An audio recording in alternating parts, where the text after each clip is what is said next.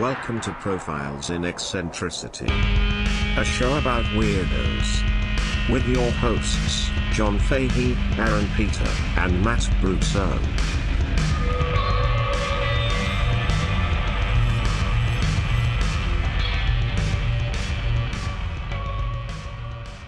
Hello, folks. Welcome to Profiles in Eccentricity. It's a show about weirdos, doggone it. My name is John Boy. It is John Boy time. I am your host, John Francis Fahey. Joining me as ever, the pinnacle of perversion. 3 children in a trench coat stacked on top of each other, disguising themselves as an adult man. Each child, of course, shredded, muscular, huge cocks, veiny, 2 gay, 1 bi. Aaron Joseph Pita. Hi. How you doing? Pretty good. Refreshed by this wonderful seltzer. You like the seltzer, huh? Well, it's bubbly. It's bubbly. It's effervescent. It's bubbly like you boys. Couple of They're bubbly boys. Bubbly boys. Couple of bubbly babies. How are you? I'm grand. 100 grand? I'm grand. I'm grand. That's how the Irish say it. I'm grand. Things are grand now, Aaron. Things are doing well. How about yourself? I'm dying inside, but I'm wearing a happy face. Now, to my right My left. is a man, Good-looking son of a bitch. a buttery voice, Oh. as if it was churned by Zeus himself. Agreed. Zeus lived to churn butter. Loved it. I don't Yeah. Matt Brousseau. Hi, great Handsome Matt to Brousseau. be here. The Frenchman henchman. Be funny. John, you must be, out of your mind. Very excited. Cork won the hurling championship for the second year in a row. Last year, first time in 40 years, John. Yes. The Cork is great. County Cork. I remember the first time seeing a hurling match. Do they insane. cark It's amazing. the sticks? Do they cark the hurling sticks? No, they seem to be cut in half to show that they're not carked. Yeah. But There's a catchy side and a smacky side. A catchy side? with what they're doing. Imagine, Aaron, like a basketball game with you were dribbling like a tennis ball, but you were doing it with basically a baseball bat, and then you're winging it into goal or over the bar or whatever, and like people aren't beating the shit out of each other's faces with sticks. It's like it's in a game that you watch and you're like, this is fucking insanity that people aren't beating like themselves into brain damage. Yeah, it's bigger than the size of a football field, and you can throw the ball with your hands. It's easier to hit the ball with the stick, but it's basically like lacrosse, but you don't catch the ball as much, and you're just Sticks flat? One side is flat. The other side has a tiny little a basket. little bit of a curve so you can scoop it, kind of. Yeah, You can catch it. Like a little high lie? but it's got a little cane at the end. Like a high lie. Yeah. Okay. Yeah. And is this a It's a national Gaelic sport. right? It makes sense. The Highlands. These are probably people who were shepherds. That's why they had the hitty stick and the curly part. Sure, yeah. And then Gaelic football too. You know, there was a thing there where Croke Park in Dublin. It was the place where just the Gaelic games were held. And after Michael Collins, I've seen a video called The Gaelic Games. You're thinking the Gaelic? Yeah. Sorry. after Michael Collins assassinated all It's two-parter. all the British spies in the 20s, the British just sent a tank into Croke Park and was just like kill, because anybody there is a nationalist. And then so through as time went on and stuff like that, Croke Park would be like, well, it's Gaelic games only. And then the soccer league in Ireland had dwindled, the FIFA stuff had dwindled so much that they were like, can we use this? And eventually Croke Park was like, yeah. So then they now have British games. Oh. What's next? I know. But yeah, like women allowed. The following behind county to county Gaelic sports was really like hyped up when I lived in Ireland. Like I'm sure it still is. Still is. Yeah, well, because you have to be only people from that place. Yes, that county can that's play what I love on that about team. it. Yeah, that's what I love about it is it's really like there's a reason for team loyalty. Well, it's just a true competition of like, well, that town was the best that time, Right, but it's not like there's trades and like exactly, yeah. I mean, just it's usually a brand. You're not rooting for a brand. Yes, it's usually just the biggest counties have the most advantage. And that's my criticism of the same with the Olympics. of sports that Richard Park always quotes is a bunch of millionaires chasing after a ball, playing for cities they're not from, and billionaires taking all the money. Yeah, right? Yeah, exactly. And it's just like, and, you can kind of buy your team and stuff like that. So if it's just like, if you're from in this fucking thing, not you moved there, like if you're from in here, like that to me is like, okay, dude. If you're a guy from Cork, and you're just like, man, I just really like Derry. I really like Derry. Yeah, that'd be really funny. That's a diehard guy. It's like they just play a better game. Well, then they play a better game over there in County Derry. And the thing was too is that that's a purist. Then they'll have the same thing with a town by town basis, and you know how small the Irish towns can be.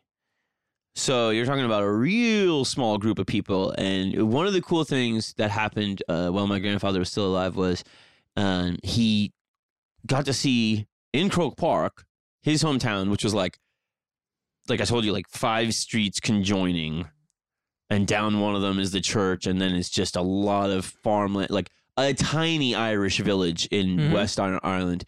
Go and through the entire tournament, battling Irish towns, and get to the final and win. And you got to see his tiny little village, and he was fucking ecstatic. And I was at the game with him. It was so fucking great, But I mean, how the fuck long could that tournament go on for? Every tiny village? Well, there's probably a lot of tiny villages. There's a lot. Yeah. Fuck yeah, there's a fucking lot. Oh, so you're saying, it would go long. Yeah. Fucking man, organized sports are fascist. Glad we got that take. Dude, I love sport. I love sport. I don't think you really care a fuck about sport. No, I don't give a fuck about I don't give a team loyalty. No. Organized sports are I'd rather be playing it. Agreed. Yeah, more fun to play than watch. Don't. Yeah, if I'm wearing a hat, it's because it looks cool. Yeah, don't get your identity swept up in it. Yeah, well, there's so many people that don't have it. It just means it's like people like the college.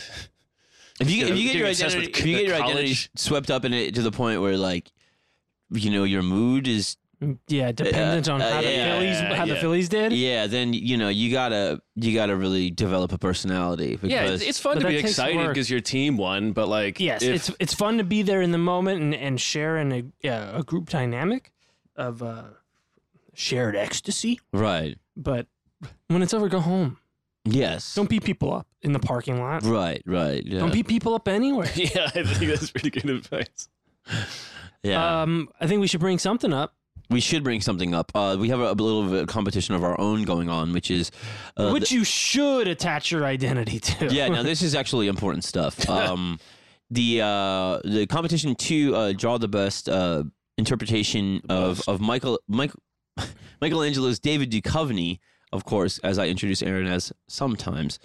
John will sometimes introduce me, Aaron Pita, as Michelangelo's David Duchovny. Yeah. Are you familiar with the work of art? Michelangelo's David. That's right. And the celebrity, now, David Duchovny. I mean, there's a lot of crossover here with these things. I don't think we need to explain it all. I could do an episode explaining it all, but maybe after I get the fucking thing. The thing is, it's a hot guy mixed with a guy that's really perverted, Red Shoe Diaries, etc. And all sorts of biblical, mythological, socio-economic commentary just wrapped all into it. It's really, really good. These things just come to me. And, yeah. And frequently, I'll just get a new one, and people don't get a new one yet.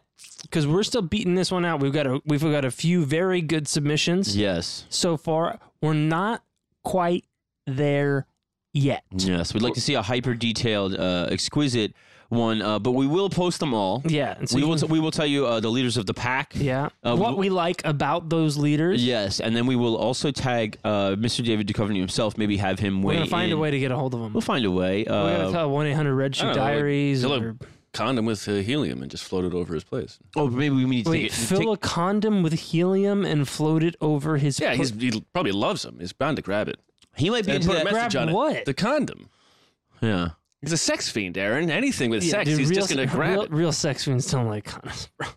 Unless they're putting their turds in them. Yeah, maybe. In which case, well, message in the condom. We're gonna normally would never ever critique or give people notes for their art, but this is going on my body. Yes, and it's got to be the best. It's gotta be. Think about the time that Michelangelo took. You know what he said? Think about the time that Mrs. Duchovny took.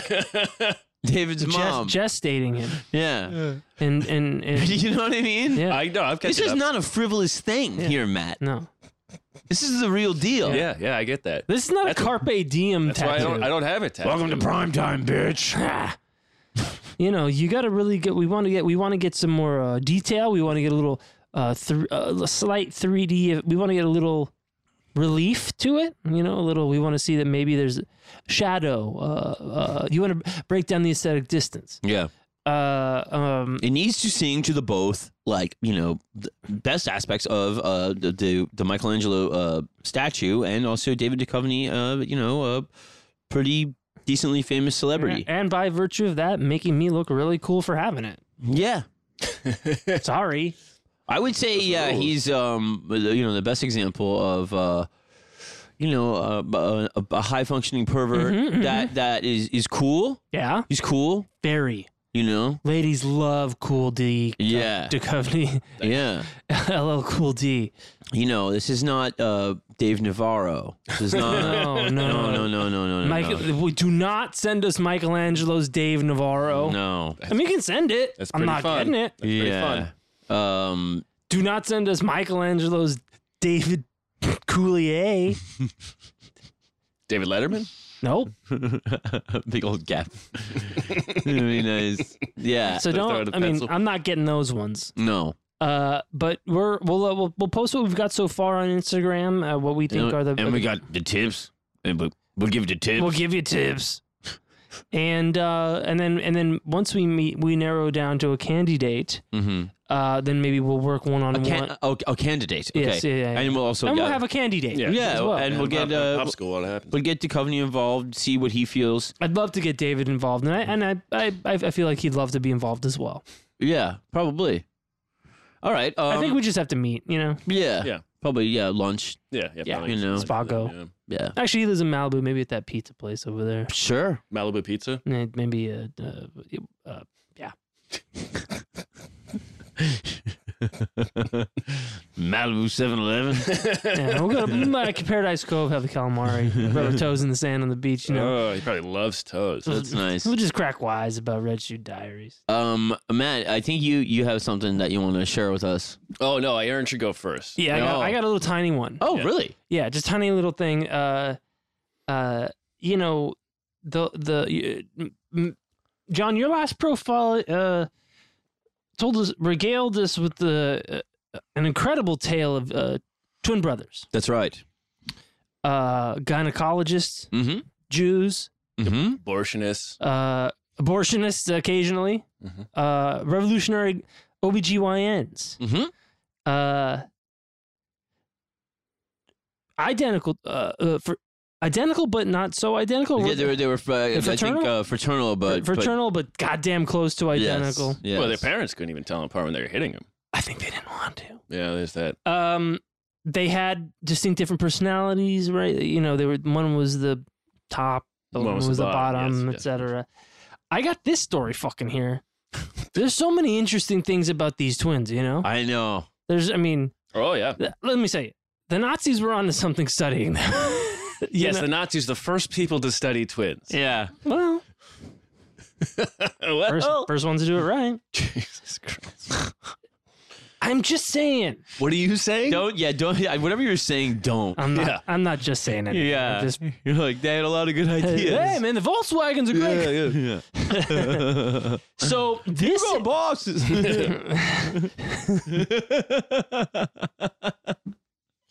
Bayer aspirin really is the one. So this is the story of Jack Yuffe and Oscar Stoll. Okay. Oscar, STO with the umlaut HR, Oscar Store. Now, these were brothers, identical twins, that were born in Trinidad. But not Tobago. That's right. In 1933. Okay. And their parents, like, they fell in love on a fucking ship on the way to Trinidad at some point, and they married, and they had kids. They were born in Trinidad in 1933. When that relationship unraveled very quickly. When they're on shore. You know, I got my land legs back. Huh? I'm overseas. The mother took one. Oh, that's gnarly. Yeah. And was that store?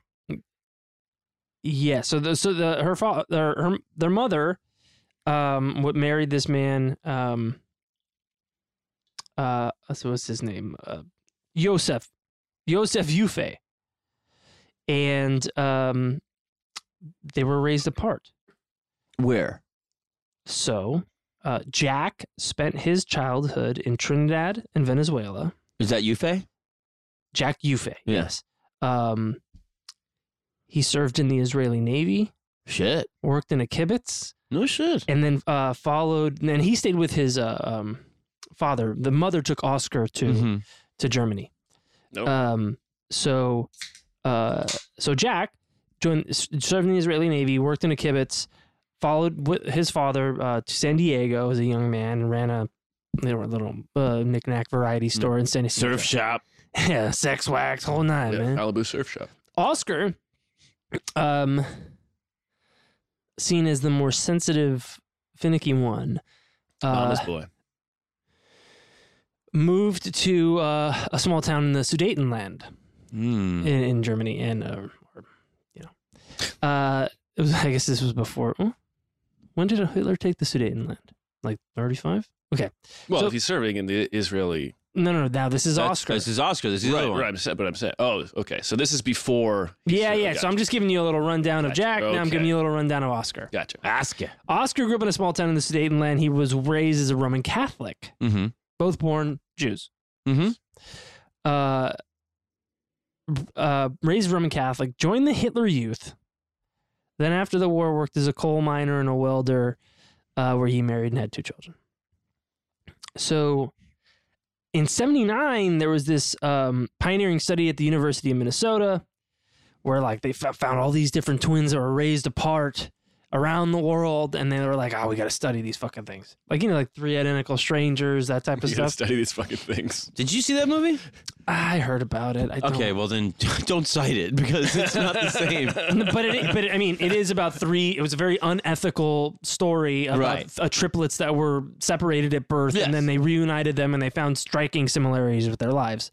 Well, no, they found it's really that they were deliberately raised in 3 different classes. Yeah, and to see the differences that happen between what is supposed to be the same person. Pretty fun time. they're 3 different people, but yeah. Great. How does class affect one person? Yes, That's science. So I'm going to cite it.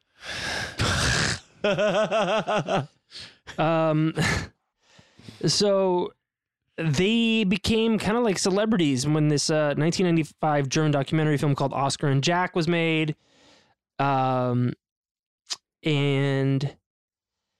they were described by the director of this Minnesota study, Thomas J. Bouchard Jr. He said, Jack and Oscar clearly have the greatest differences in background I have ever seen among identical twins reared apart. Yeah. One was a Nazi. Yeah. One. But he also knew he was Jewish, right? Maybe not. Probably Right, not. so- I would guess not. Probably make it a lot easier. So he asked his Jack was born 1933, Port of Spain. And so was Oscar. Right. But when Oscar went to Germany, they were separated. It was 6 months later. I mean, they were born 6 months later. They don't remember ever meeting each other or anything like that. They don't remember shit. Were they told of each other at all? So later. Okay. Mother changes Oscar's last name to Storr, and they go to Germany. She becomes a nursemaid, and she was a real Catholic bitch, man. She was a real disciplinarian to this kid. And when he was a kid, he asked her what a Jew was, and she said, "Never say that word again." Oh boy! And now that may be because she saw the writing on the wall, what was going on in Germany at the time, and just don't ever bring it up. Because is she Jewish? Dude, you're only Jewish if your mother is. Right. So yeah. Let's see. I can give you a little info. Her name is Sonia. Let's see. Her name was Sonia. I don't have a last name. Well, that's the thing too is that there would be people in Europe that would just change their name to remove the Judaism, and then it's as easy as that. But then deliberately be unable to trace your shit back because you're just like fucking because it's someone's job to like, and not just and I mean not just like in Russia people did that fucking all over the place. So in school, like when his principal would ask what kind of name Yufei was, he would say it was French, like it's Yufei. Hey. Toward the end of the war, he had joined the Hitler Youth.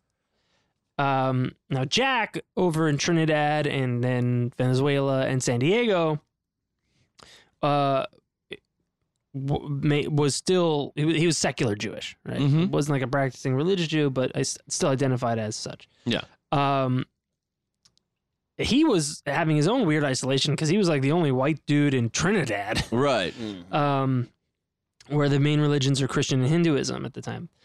When he was 7, he was told that he had a twin brother in Germany, and when they met years later, they both told each other that they were both haunted by the idea growing up that they would might meet each other on the battlefield. Whoa! Wow! Yeah, and killing one another, right?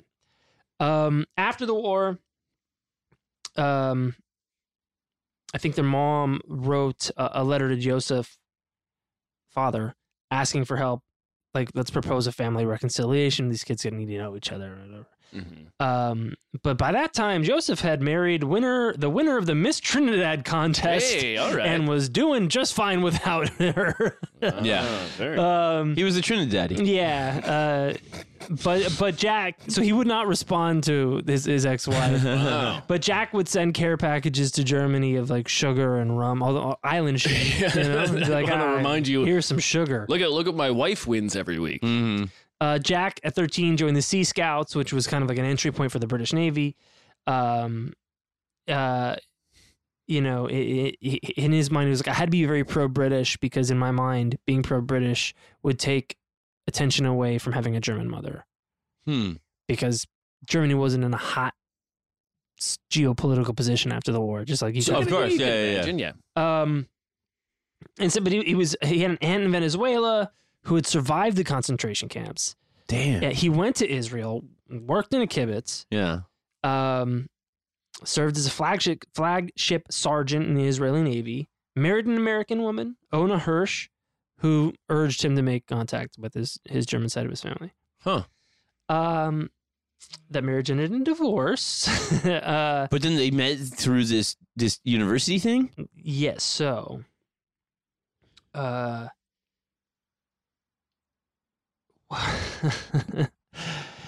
In 1979, this one read an article about the Minnesota twin family study.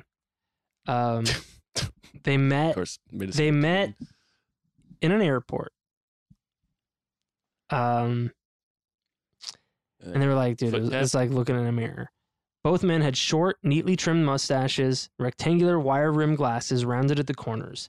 They both wore blue shirts with military-style pockets, their same receding hairline. Over the next 20 years, until Oscar died in 1997, they visited each other and took vacations together while submitting to a week-long battery of tests through this twin study. Mm-hmm. Fuck. With the baseball Professor Bouchard noticed that both brothers had the same gait, the same way of sitting in chairs. things that their family members over the years had picked up on. Both men loved butter and spicy food. They both flushed the toilet before and after using it. Both read the endings of books first. Both wrapped tape around pens and pencils to get a better grip. Both spoke precisely at the same rate despite different languages. Wow. Jack said, I always thought I picked up nervous habits like fidgeting with other people's rubber bands and paper clips from my father, but because he's the same way. I think that happens too, though. It does happen. Yes, that does happen too. Yeah. But the other one never met his father. No, I know. But there was, there's other people I know that didn't know their dad, and some relatives that did know their dad would be like, "Oh, your father would do that." Yeah, you're doing this. Can be exemplified greatly in the beginning, middle, maybe the second act of Back to the Future, when they're in the cafe 50s, just the cafe at the time, and he's sitting next to his dad, and they both do that thing. Pretty cool. It is pretty cool. Now, he might have learned that nature and nurture. He did know his father, who was a loser or a butthead. They said their family members said that they were very competitive, always trying to one-up each other, like finding the best hotel on vacation. They learned to avoid certain topics like the war or religion. Yeah, there you go. That makes sense. Eventually, that, because they were still very like they were not tight. One grew up as a Nazi youth, the other did not. Right. But what did they get out of these hangs together that they enjoyed? Eventually, they started bonding over practical jokes. No, they had so much in common. Even if it wasn't. You flushed. Even just you flushed the toilet too before and after. Shit, I thought it was just me. This guy gets me. Yeah. But that's not. How far is that going to take you? Well, eventually. That doesn't take you that far. But then the pen thing. Then there's all of these things where you're like, it's enough to keep doing it every year as a part of the study. But like they still weren't. They didn't. Yeah, it wasn't until later that they had a little bit of a bond, right? Yeah. And the family members say like.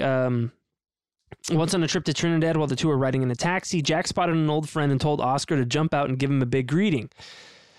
And a minute later, Jack got out of the taxi and the man said, "Oh, Lord, it's two Jackies." Then my question is, who Jack? It's two Jackies. And Jack recalled when Jack was speaking to the professor during these tests every year, whatever. Toward the end, Jack he recalled something strange that Oscar said to him, and he said, "If we would have been switched, I would have been the Jew, and you would have been the Nazi." Yeah. And Oscar died back in 2015. Fell down a manhole. And I don't know if Jack is still alive. Also fell down a manhole. But one of those probably weird things, like before and after. Yeah. One of those weird. Oh no! Yeah, it's very, very weird twin things. Yeah, I had a sociology teacher who he said he insisted that he believed it was nature and not nurture because he heard a story about these two twins who never knew each other and both became firefighters. And he's like, "There it is. That's the proof." Yeah. And it's like, okay, well, you're kind of a scientist. Well, that is the thing about the deliberate thing about the three identical strangers is that they deliberately put them in a upper class, lower class, and middle class family. But all in the same country. All in the same country, but deliberately. Yeah, the interesting story about that is that it's how wildly unethical it is. Oh, it's wildly unethical, and not only that, it was, and it's not good science. No, and then check this out. It is a specifically Jewish adoption agency. So it's Jewish people wanting to know that their kid is Jewish, and they're getting into very fucking weird Nazi-ish experiments with real living people. Mm-hmm. And then they would go and they would have somebody take like tests on how they were doing in the three different homes and film them, 8mm, 6mm, whatever they had back then.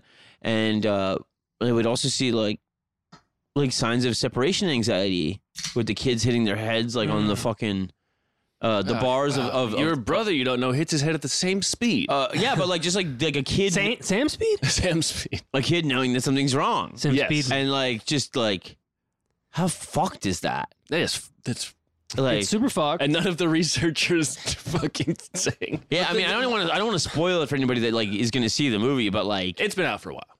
You can spoil it. Well, I mean, the one from the lower class family, he kills himself. Right.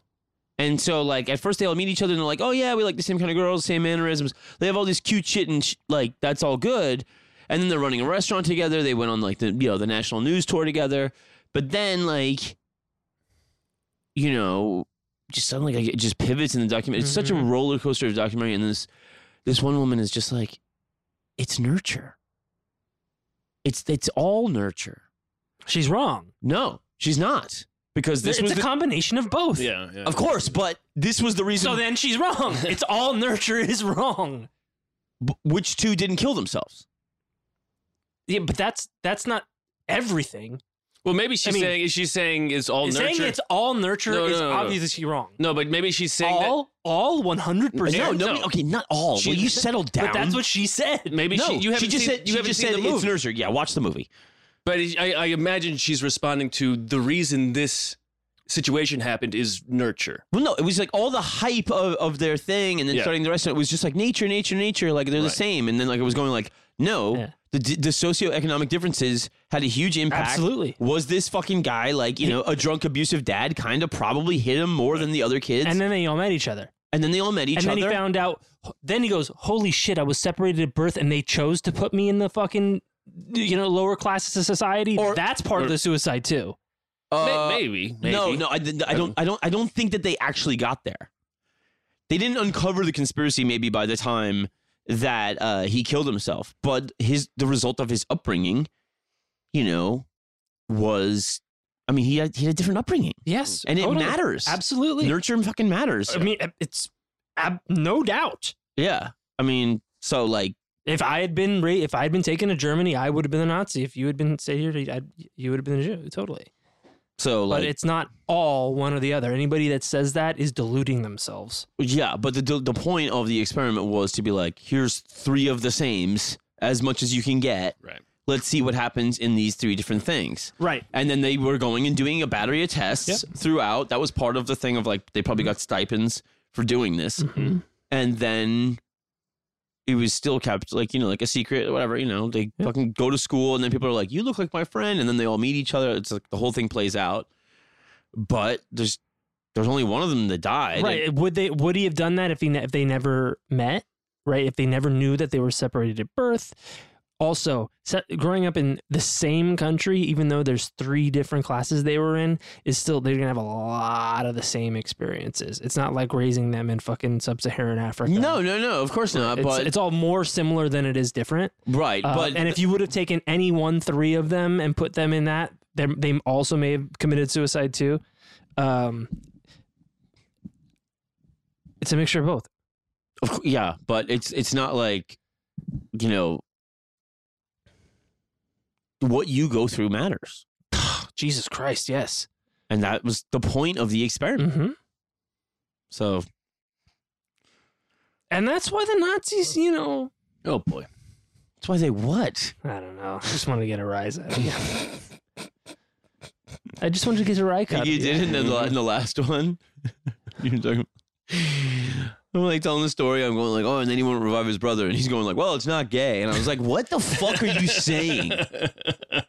I was so mad. And then later on, I was like, that was really funny. I was going, because they were going like, the gay shit? I was like, yeah, like the gay shit. Well, it's not. It's not. I know. It's your brother. You're saving his life. But he was probably, it was too close. It was too real for him. It's a really stupid contribution. I was so invested in the story, and you're like, well, it's not gay. I was like, are you listening? I'm listening to every word. That was rather nice, Aaron. I enjoyed that quite a bit. It's interesting. There's all sorts of weird twins shits. Yeah.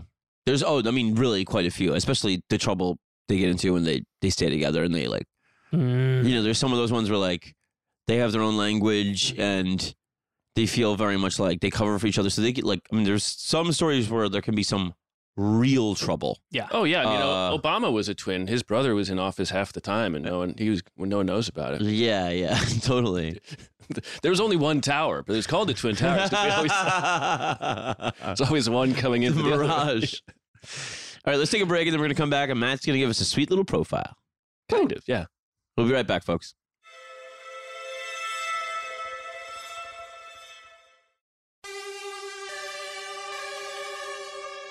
And we're back. Hell yeah. See that Dodger drawing you did? Then we're back with Big Sexual. I did not. No, I didn't see that either, man. He sends me everything but stuff about this show. Yeah, it's pretty great. At least this time he actually messaged me about a very good artist I hadn't heard of just out of nowhere. Oh, yeah. No, he's got some killer suggestions sometimes. Yeah, really. I mean, he did really. the prison escape guy or whatever, and like I think I might have put the profile together like the same day, but I didn't tell him I was going to do it, and then like it came out like really hot on the heels, and he was like, "Whoa, that was fast." But that was all Dodger, yeah. Well, thanks, Dodger. You fucking maniac. And he really kind of got me with it, with the thing of like, oh, this guy's like locked up with the most insane people on earth just because he's so good at escaping He's prisons. here with them, yeah. But like he didn't do anything that crazy, and just like the dichotomy of that of like, I'm in here with the most famous like terrorists on earth. All because one cop is like, you seem like a white guy. But they're just Get like, out of here, scamp. but they're like, they're just so embarrassed that they're like, all right. Yeah, I mean, that's what it was. It's like, I mean, that guy still got promoted after that. Yeah. They're not so embarrassed to not keep. Oh, yeah. No, show. yeah. All right, so Matt, what do you got for me, man? Okay, so I mean, this is kind of a media thing, and I think in some ways, I think Aaron, you're definitely you're not gonna like some of it. And why am I not gonna like some of it? Because it's pseudoscience. Oh, but that's cool. I like critiquing stuff. It's going to be pretty easy to critique. And John, I think for that same reason, you will kind of like it. Oh, yeah? Because John, you believe bullshit. No, because I think his tolerance for pseudoscience is a little Higher? bit different. Oh. It's just different. How the fuck is that? Yeah, well, just listen, man. I like the fucking remote view. Like, No. I'm just saying. Hey, let's try it out. Yeah. I'm just saying. So, So first off, I want to say this comes from, for me, someone in the Profiles Hall of Fame, Donna Cassi, who ran the Kook Zine forever and has been just like a nonstop source for just, wackos and weirdos and weird ideas. Mm-hmm. The good shit. Yeah. And so I got one of her the second book she made. Frankenstein Computer God. Yes. Listening. Yes, that was one of hers. And also the concave Earth is a concave shell. There's another one. Oh yeah. This one, there was a couple in here I was trying to choose from. One of them is a different type of pseudoscience about the aquatic ape theory. I love the aquatic ape. Do you know theory. that one? Yes, I do. Yeah, so it's that's very fun. It's fun. I didn't. That one required more research to explain. I just didn't. Yeah. Are you going into that at all or no? No. Okay. I was Can I give people a little bit of a rundown just on it? So the aquatic ape theory is that at some point in our history as primates, we may have been damn near amphibious. Most of humanity lives within a few miles of the beach, not just any body of water, but the beach. Human babies innately will hold their breath if you throw them into a pool or Don't try something. it at home. Nice. They just know how to hold their breath. And then later sue the band. We don't have. Are you talking about Nirvana? Yeah. Yeah. Hey, I get that. I got that. Understood that reference. Very nice. We have. We're hairless, pretty much. Right. And we I think are the only primates that swim, et cetera, so on and so forth. So there's the aquatic ape theory that at some point in our history we were ocean dwelling. I like it. It's fun. It's fun to think about. It was popularized by an English writer, television writer, Elaine Morgan, because it was kind of like a feminist take on human history, and then later she really advanced the feminist cause by being wrong. Well, she took the feminism out in her later writings of it in order to make it scientific. You know what she could have done was add science and take out bullshit, left the feminism. But even David Attenborough. But it sounds like you believe in it. No, I don't. Even David Attenborough thinks it's a theory worth studying, and it's worth studying, of course. I think the science is pretty much in that we don't. That it's failed. Yeah, Well, heat is life. Yeah. And time kills. But I mean, you gotta be around water. No. Yeah. I think in general, throw anything up and have it shut down is the best science. As someone pointed out, it's an umbrella theory in that you can't really poke holes in it because there's nothing concrete enough to poke a hole in. It's not a real theory because it's unfalsifiable. Yeah. And plus, I always kind of thought that the idea of evolution was us crawling out of the mud anyway. But no, as fish, right? But not as primates. Not as like apes doing the backstroke. Not like going in as and then like at some point. Oh, I see. Yes. I mean, deep evolutionary history. The fossil record is remarkably complete, showing there's not a bunch of fossilized primates in seabeds. Right.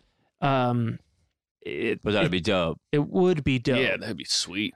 And then we really would have Namor. Oh yeah, shit. It'd be really fucking cool as shit. But take it back to Atlantis, man. But it's always no. If I quote the TV show Sightings, as you always, no case is closed to an open mind. Very true. Wow, we agree. Sightings, Sci-Fi Channel. Catch it. So what do we got? Okay, so there's this idea that has run throughout history of sort of a cyclical idea of history, a sort of a golden age of perfection, and then that was whittled down, and then slowly humans got worse and worse until they were destroyed and birthed again. Mm-hmm. Right, Dark Age. Many cultures. Yes, and this has been something that has been believed through many cultures and religions too. And it usually starts, and I'm paraphrasing a lot of Kasi here, but the nostalgia for the Gilded Age. Yes. Right, when everything was perfect. Yes. Even to the point where the Greek historians would talk about how amazing Sparta was. Yes. And Brett Devereaux in his amazing, his wonderful history of Sparta, he points out that guys like Herodotus, Thucydides, Xenophon, Aristotle, Plutarch, they're saying wasn't Sparta wonderful for rich white men like us? Yeah. Is really what they're saying. Yeah. And it's this idea of weren't we better back then in the golden age when mortals were gods? Yeah. Right. And then there's the Silver Age after the Golden Age. It's not as good. The children aren't doing as well, but it's not bad. Mm-hmm. And then of course there's the Bronze Age where it's all war all the time. Right. And then the Heroic Age where things get a little bit better, and this Bronze Age is different than the actual historic Bronze Age. This is a culture. Bronze Age is a historical time period, but this is what you're referring to is this kind of mythological, devolution, evolution, cyclical nature of how time passes for humanity. Yes, and weren't things better back then? Right. Yes. And aren't we're way worse off now than remember we were. when the Yugas are also this in Hindu mythology. Yes, and Kasi does mention that too. And then of course there's the Iron Age, and things are terrible. And then of course there's a period of rebirth. And you can even see the flood. Noah's God's flooding the earth is a period of rebirth. Yeah. But the difference is as Kasi writes, in the Judeo-Christian, it's more linear. It's not as cyclical. Right. But then with people like Madame Blavatsky, worthy of a profile. It became her idea. This secret doctrine was again cyclical, and so her idea of the history of humanity was again it evolved different than the Judeo-Christian. And I think you could see a kind of a pattern of we believe this thing, and then someone goes, I have a different idea, and people go, oh, that's cool. But are they saying it's by design almost? Yes. A la the League of Shadows? Allah? Allah? Not Allah. No, it's not cosmic design. Okay. Not by burn it down and start again. Yes, not right. Loaded trade ships with plague rats burn London to the ground. No, it's not Okay. It's not the League of Shadows. It's a cosmic. In their opinion, it's a cosmic reality. Right. Zeus destroys it, and we start over. Got it. Madame Blavatsky was tight with, I think, P.D. Uspensky. Yeah, we talked about her a little bit. And this kind of modern, what we consider modern mystic from the Near East. Yeah, evolution of mesmerism and stuff that whole time period. Got it. Theosophist. I think she was one of the founding minds of Theosophy. Yes. That whole like group is gonna get mined on the show. So if you're, I don't know why you thought I'd hate this. I love this show. No, we're not the stuff you hate. I'll get to the hate later. And, she even points out that Kasi points out that Schlegel, Friedrich von Schlegel, he used the term Aryan to say that the ancient Indians, the ancestors of the Germans, were an aristocratic, perfect race. We were just talking about this we were just talking about this off air before you even brought any of this up. That's so funny. Yeah. No. Well, it's cyclical. It's where the show is a little cyclical. But one of the most interesting of all is, so there's all of these ideas that things were better, but she writes about one that I think is amazing, where things were better, but not because they were good. Things were bad, and they only got worse. Mm. And that brings us to a man named Oscar Kiss Merth. Can you spell that? Oscar, and then Kiss, and then Maerth. Uh-huh. And Oscar with a K or a C? with a C. Good. He was born in Hungary, what was then Hungary, in 1914. He was starving, too. And at some point in his life, there's almost nothing known about this guy. But at some point in his life, he was naturalized as a British citizen, and he made a lot of money as a businessman in Hong Kong. Ooh. Oh. And I know this from a UPI article. What's UPI? It's Universal Press something. Okay. International. I don't Associated Press type thing. Okay. Yeah. In 1972, he moved into a 180-room compound in Italy that he helped rebuild. He apparently made so much money as a businessman. What year? 1882? 1972. 1972. Way Yes. off. He smoked, according to an interview that some guy on elcultural.com remembered that he did with him. He smoked nonstop and he wore Tibetan monk robes. Dude, I like this already. Damn. And from the UPI, the only news article I found on him was in 1982, his daughter Gabby was abducted and ransomed. The abductors asked for $3.6 million, but he was able to convince them that he didn't have that kind of money anymore. And after 149 days, she was released for $122,000. Damn. Such a good deal. Yeah. She's out of my hair. Wow. I mean, you deal with her. She's not in one of my 180 rooms. In 149 days, you guys are going to be begging for me to take her back. What is he famous for at this point that you would ransom his daughter? Just having a lot of money. Huh, okay. I mean, he helped fix up this compound. Okay, yeah, that's property development, so, etc. Yeah, it's this place in Italy, and apparently they thought his daughter had run away with her boyfriend, and then a few days maybe later, possibly Mafia Camorra kind of. Yeah, it could be. What's that? I don't know what that Camorra would be the Neapolitan, the Naples Mafia. Oh yeah, and Mafia is Sicilian. How do you spell Camorra? Comorra, I believe. Oh, okay, got it. So that was the thing, they were separate organizations in the States too, and they were very much regionally affiliated. Yeah. And then it was again under Luciano, who was green is the only color. Yeah. And when he was going we hang out with Polish people, Irish guys, the Jewish, some blacks. Yeah. And so all the Italians eventually got under the Mafia thing. Cosa Nostra. It's our thing. Yeah. But they still would have those prejudices, between Gotti and Sammy the Bull, for instance. Sammy the Bull would be Sicilian. The Sicilians. So Merth died in 1990, and so that's basically everything I was able to find about him. Okay. Daughter ransom, made a ton of money. Okay. Except he wrote an 8-page pamphlet that was the sequel to the book that he is known for. Oh. And I'm not going to give you the title because that will give it away. Aww.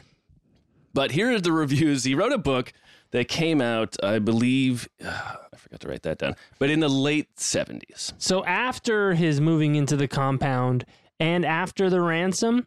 Before the ransom. Before the ransom, he wrote this book. Yes. And that's part of his fame. Or yes. Okay, that's how these guys or infamy. I got to guess. Do you want to say it now? Do not confirm or deny the guess. Is it the Anarchist Cookbook? No, it's not. No, that guy's still alive. I don't know who did it. There's a guy who did a It's not the documentary. Anarchist Cookbook. No, that guy. There's a documentary about that guy right now online. Oh, really? Yeah, he's like, man, fuck So- these guys. He writes this book. It doesn't sell at all. And he did. He even went on, quote, the most reputed German TV show on culture, and they did quote. If you were out of the mainstream, he did quote everything to have him seen, interviewed, reviewed, but the book sold very badly, and Despite their best efforts. yes, Okay, got it. and then the United States, the Praeger Publishing Corporation, which, as Cassie points out, was often published books for the CIA.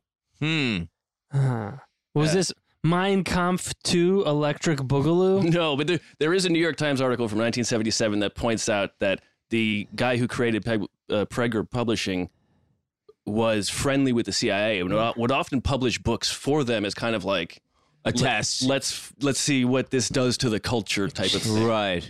Just like, and Fucking he's doing that to the United States too. It's just like, just bad people all around. But this book, the reviews here, I'm going to read some of the reviews. Here's one from Reviews of the original book, which would later get an 8-page pamphlet sequel. Yes. Just trying to keep everything on track for the listener and for very myself. nice. I'm stupid. I like that. The Atlantic Monthly wrote, this bizarre work is reportedly a great bestseller in Europe. It wasn't. Which can be taken to imply several things, all sinister. The Time itself wrote, one of the...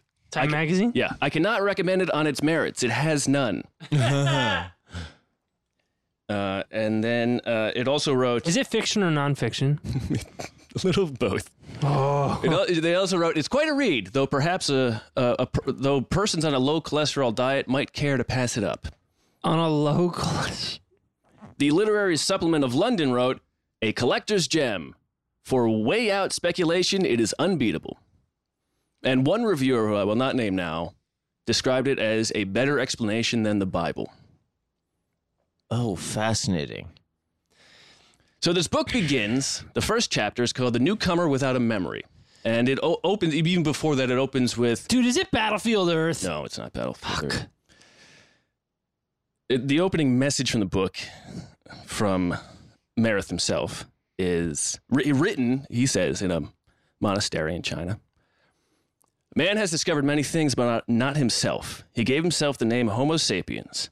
The justness of this self-baptism was not endorsed by any competent authority. So know yourselves and the truth concerning your origin. Alter your goals accordingly before it is too late. And that is, in essence, the kind of thesis, the partial thesis of his book. The first chapter, The Newcomer Without a Memory. He talks about how man came out and had no idea how anything worked. And he writes, he wandered over this earth and found no end to it. He looked at the sun, the moon, and the stars, and they all seemed to move round him. This led him to an egocentric and self-laudatory hypothesis concerning himself and the world. God alone stood above him. For man, the world consisted of the earth, which was flat and firmly anchored. The sun and all the stars circled around the earth. He, man, lived in the middle of this flat earth, and it was the crowning achievement of creation because the world, for him, was only the earth. Okay. I mean, these are reasonable... Yes. These are reasonable conclusions to come to. Yes. So far. Oh, like self-awareness and stuff like that. Yeah. I mean, in Devil's Advocate, it would be. It'd be Keanu. No, it would be after the tasting of the drugs. Actually, like being more self-aware and then wondering more about origin existence. Now that's the stoned ape hypothesis. That is the stoned ape hypothesis. Put forward by one of my favorite human beings of all time, Terrence McKenna. But I would guess that this is going more alien origin. Not quite. He then says, for 400 years the sun was the center. Then, at some point, a monk confirms there are more suns. Oh, it's devastating. Ooh, can I get a guess? You know of what? What it is? The book? What it is? Sure. The Coming Race about the Hollow Earth? No. Shit. I love being this. I like to be wrong. And he's before that, even before that, he said, he writes, a Greek maintained the earth was not a flat disc, but a sphere. This disturbed man's notion that he was placed at the center of the earth, for there is no center on the surface of a sphere. Right. And so after evolution, he writes, now he stands in the lowest step and consoles himself with the remaining scraps of his once splendid conceptions concerning himself and his imagined world. But he is beginning to worry about his soul. And then he writes, the road from ape to man was made up of a chain of criminal acts contrary to the laws of nature. Man has become the lunatic genius, a phrase he uses often, of the universe, whose diseased mind with its absurd objectives is necessarily and inevitably becoming his doom. In the quiet before the approaching storm, he holds his breath. He listens fearfully to the distant rumbling of thunder, and he hopes as he listens that his senses are deceiving him. They are not deceiving him. It's poetic. It is really good writing. The first chapter, pretty interesting stuff. And you're like, oh, this is okay. Yeah. The second chapter is called The Collapse of a Theory. Listen, everything I said is bullshit. That earlier shit. New shit has come to light, man. I was drunk. I was fucked up. And so the second chapter, The Collapse of a Theory, he's like, I fired my editor.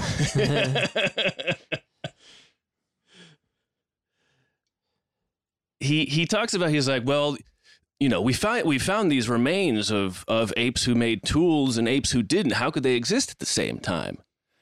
And he says that the ape brains altered within the bounds of natural development just as slowly today, just as slowly as they had in the preceding 20 million years. And he says, except over 1 million years, the capacity the brain size doubled of one group doubled. And he says there's only one explanation. Oh God. A million years ago, one type of hominin ape, the identity of which is not yet known, not yet been ascertained, started on a steep upward climb. The brain intelligence of these apes grew with a speed which is unique and unparalleled in the whole history of nature. He's right. While the brain of this breed grew from about 400 cc to an average of 1400 cc, 300%. Cubic centimeter. Yes. The intelligence and memory increased 100-fold. This enormous distance between the brain growth and increase is contrary to all the rules governing natural evolution. It's not contrary, but it is an aberration. This is true, folks. Ladies and gentlemen, the brain size of the human doubled in size over the period of a million years, which is fucking bonkers. Yeah. There are a few cogent theories as to why that happened and how that happened. We can get into that later, but I love that this seems to be a watershed moment where this jumps off the fucking rails. Yes. So I'm just going to read each chapter. He writes a summary in bold or in all caps of what the chapter is going to be. So I'll just read the summary of The Collapse of a Theory. Man perceived that his forebears were hominid apes. He tries to explain his formation on the basis of the theory of natural evolution, but human development is in contradiction to cosmic order. It was set in motion by man's own sinful interference and produced physical defects dangerous to his existence and an oversized, sick brain, which made his self-destruction appear to be progress. Your brain's, it's a tumor, man. Your brain is metastasizing. It's too big. Okay. Uh-huh. It's too big. Chapter 3 is called The Empty Skulls. Oh, God. You gotta scoop that shit up. All those itty bits of brain. And he says, we found it whenever we find skeletons in a cave. It is just the skull. Where's the rest of the body? They must have taken the skull, or sometimes the skull is broken and you only find pieces of it. You say that about anything. Yes. Yeah, why'd I only find a tooth? He's making some very broad assumptions here. Is he saying we come from like big head people? So on page 38 of his 200-page book. Page 38? Of his 200-page book, chapter 3, The Empty Skulls, he writes, man's ape ancestors discovered that the consumption of the brains of their fellows increased their sexuality. They became addicted to brains and hunted for them. Oh my God. It was not until later that they noticed that their intelligence increased with the process. This is the best. The desire for increased sexual pleasure and the later desire to become more intelligent induced man to pursue cannibalism more intensively. Oh, this is dope. Brains. This is like when they divided the intelligent We got to eat those brains. And virile zombie. Makes me right because it would if eating brains made you more intelligent and more horny, you would out-reproduce those that wouldn't do it. Right. I mean, it lines right up in evolution. This is like how they divided the rights between in the zombie movie making. Like one, I just learned this the other day. No, I told you. Yeah, it was Living Dead. One gets the living dead, and one just gets the dead. Yeah, George Romero got dead, and so that's why there's brains in one, the other one, and the other one is not just eating flesh. Yeah, in the Romero one. Yeah, but he also writes that they didn't notice the intelligence until they had already because one group that ate the brains, they got the dumb intelligence. Then the next group only got how far that group had been. So it took a while before they realized. If you're dumb, you don't know how dumb you are. Yeah. You got to expand the menu. Yeah, but they were horny the entire time. Cheesecake Factory. Everybody's so horny, but too dumb to do anything about it. Yeah. Unfortunately for me, I just ate a dumb guy, so I feel pretty. I better eat. You know what I mean? Like just uninspired, because you also have to watch out for the nut zombies. Oh, big time. Yeah. So it's kind of like an inoculation against getting too big of a brain. But the thing is too is that if you eat a dumb guy, maybe if you swallow some other guy's cum, maybe one of those sperm is like real smart. Yeah, maybe one. Yeah. You ever think about that? I never thought about that. You guys never considered that? You guys never considered that you might be stupid from cannibalizing a dumb guy? Yeah, but you can repair it by swallowing some guy's cum? I was going to say the other way around, but maybe you're the smart one. You guys never thought of that? It's embarrassing. That's why it's young, dumb, and full of cum, because it's a dumb guy. Right. And that's why it's the cream of some young guy. Because the cream rises. Dude, this is the best. I don't know why you think I would hate this. I thought you would take it. Dude, I love this. Here's the thing. I'm sorry. It's like, no matter how dumb it is, take your shot. Oh, he's taking a shot. I'll take a shot in the mouth if it gets me halfway across the country. He's taking a shot. Outlandish theories. I love it. Bro. He's going for it. Like, I hate when people believe it. Yes. No. But I love it. No. He did believe it. Belief is, whatever. But, But I mean, if this took root and people he was hoping. He was hoping it would. Right, that's bad news. But the fact that exists, I love it. But yeah, I mean, every fucking what I mean? Spherical Earth was a rogue theory, and believing it was insane at one point. Dude, most intelligent societies knew that the Earth was round for a very, very long time. I'm just saying. Watch the first episode of Cosmos with Carl Sagan, and he'll point out that they knew. They knew. Right. Any dude worth a damn knew. Right. Except the colonial powers that were about to overtake an entire portion of the Earth. No. Do you really think that Columbus thought the Earth was flat? No, but society did. Columbus might have, but when he first met the it was either Portuguese or Spanish king, and he's like, "Here's my idea. I'm going to do this." They talked to their experts, and they were like, "He has no idea how the Earth He is." didn't. Right. He didn't. Right. That's why. But they all knew. I mean, everybody knew. I mean, dumb peasant people didn't know because they didn't need to know. Right. But people who needed to know knew for a very long time that the Earth was round. Right. Still, Americans have some having issues with it. Yeah, Americans. Some Americans having issues with that. They seem to actively fight against common sense. But throwing shit up and it being like outlandish. It's great. It's very fun. It's really where most of the breakthrough science comes from. Take a shot. Is like take a shot. Does it stick? And if it doesn't, then you go home. Yeah, and take another shot. Go home to your 180 rooms. That's where it changes on the internet, is that people don't go home anymore. They don't go home and take another shot. Yeah. Right. Yeah. Right. Yes. That's a very good point. And that's a problem. So he writes, continuing in this, to double down on his points, he writes, the process of human development began with the consumption of a brain, and this continued uninterrupted through the whole story of mankind's development. In eating the brain, man consumed the substances concentrated in it.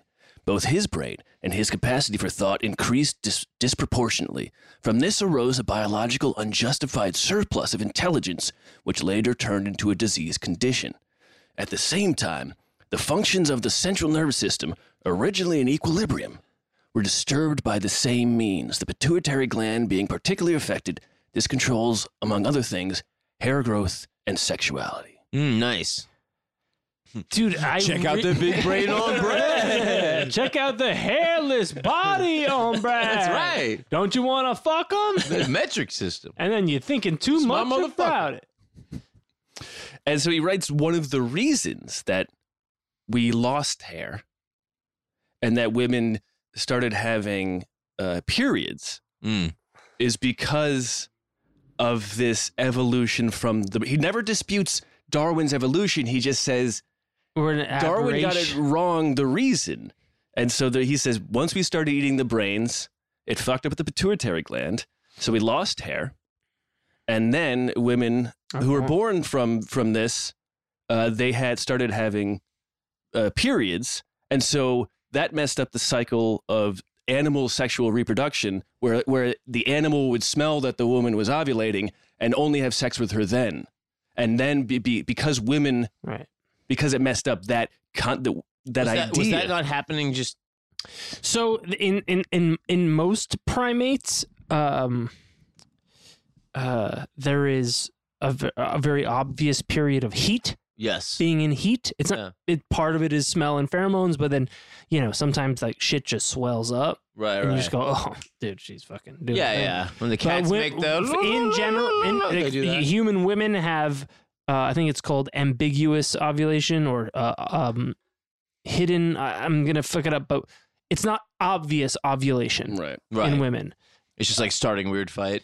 Eating a lot of chocolate. Well, there are certain things, the viscousness of the secretions and whatnot, the swelling of the breasts, etc., so on and so forth. But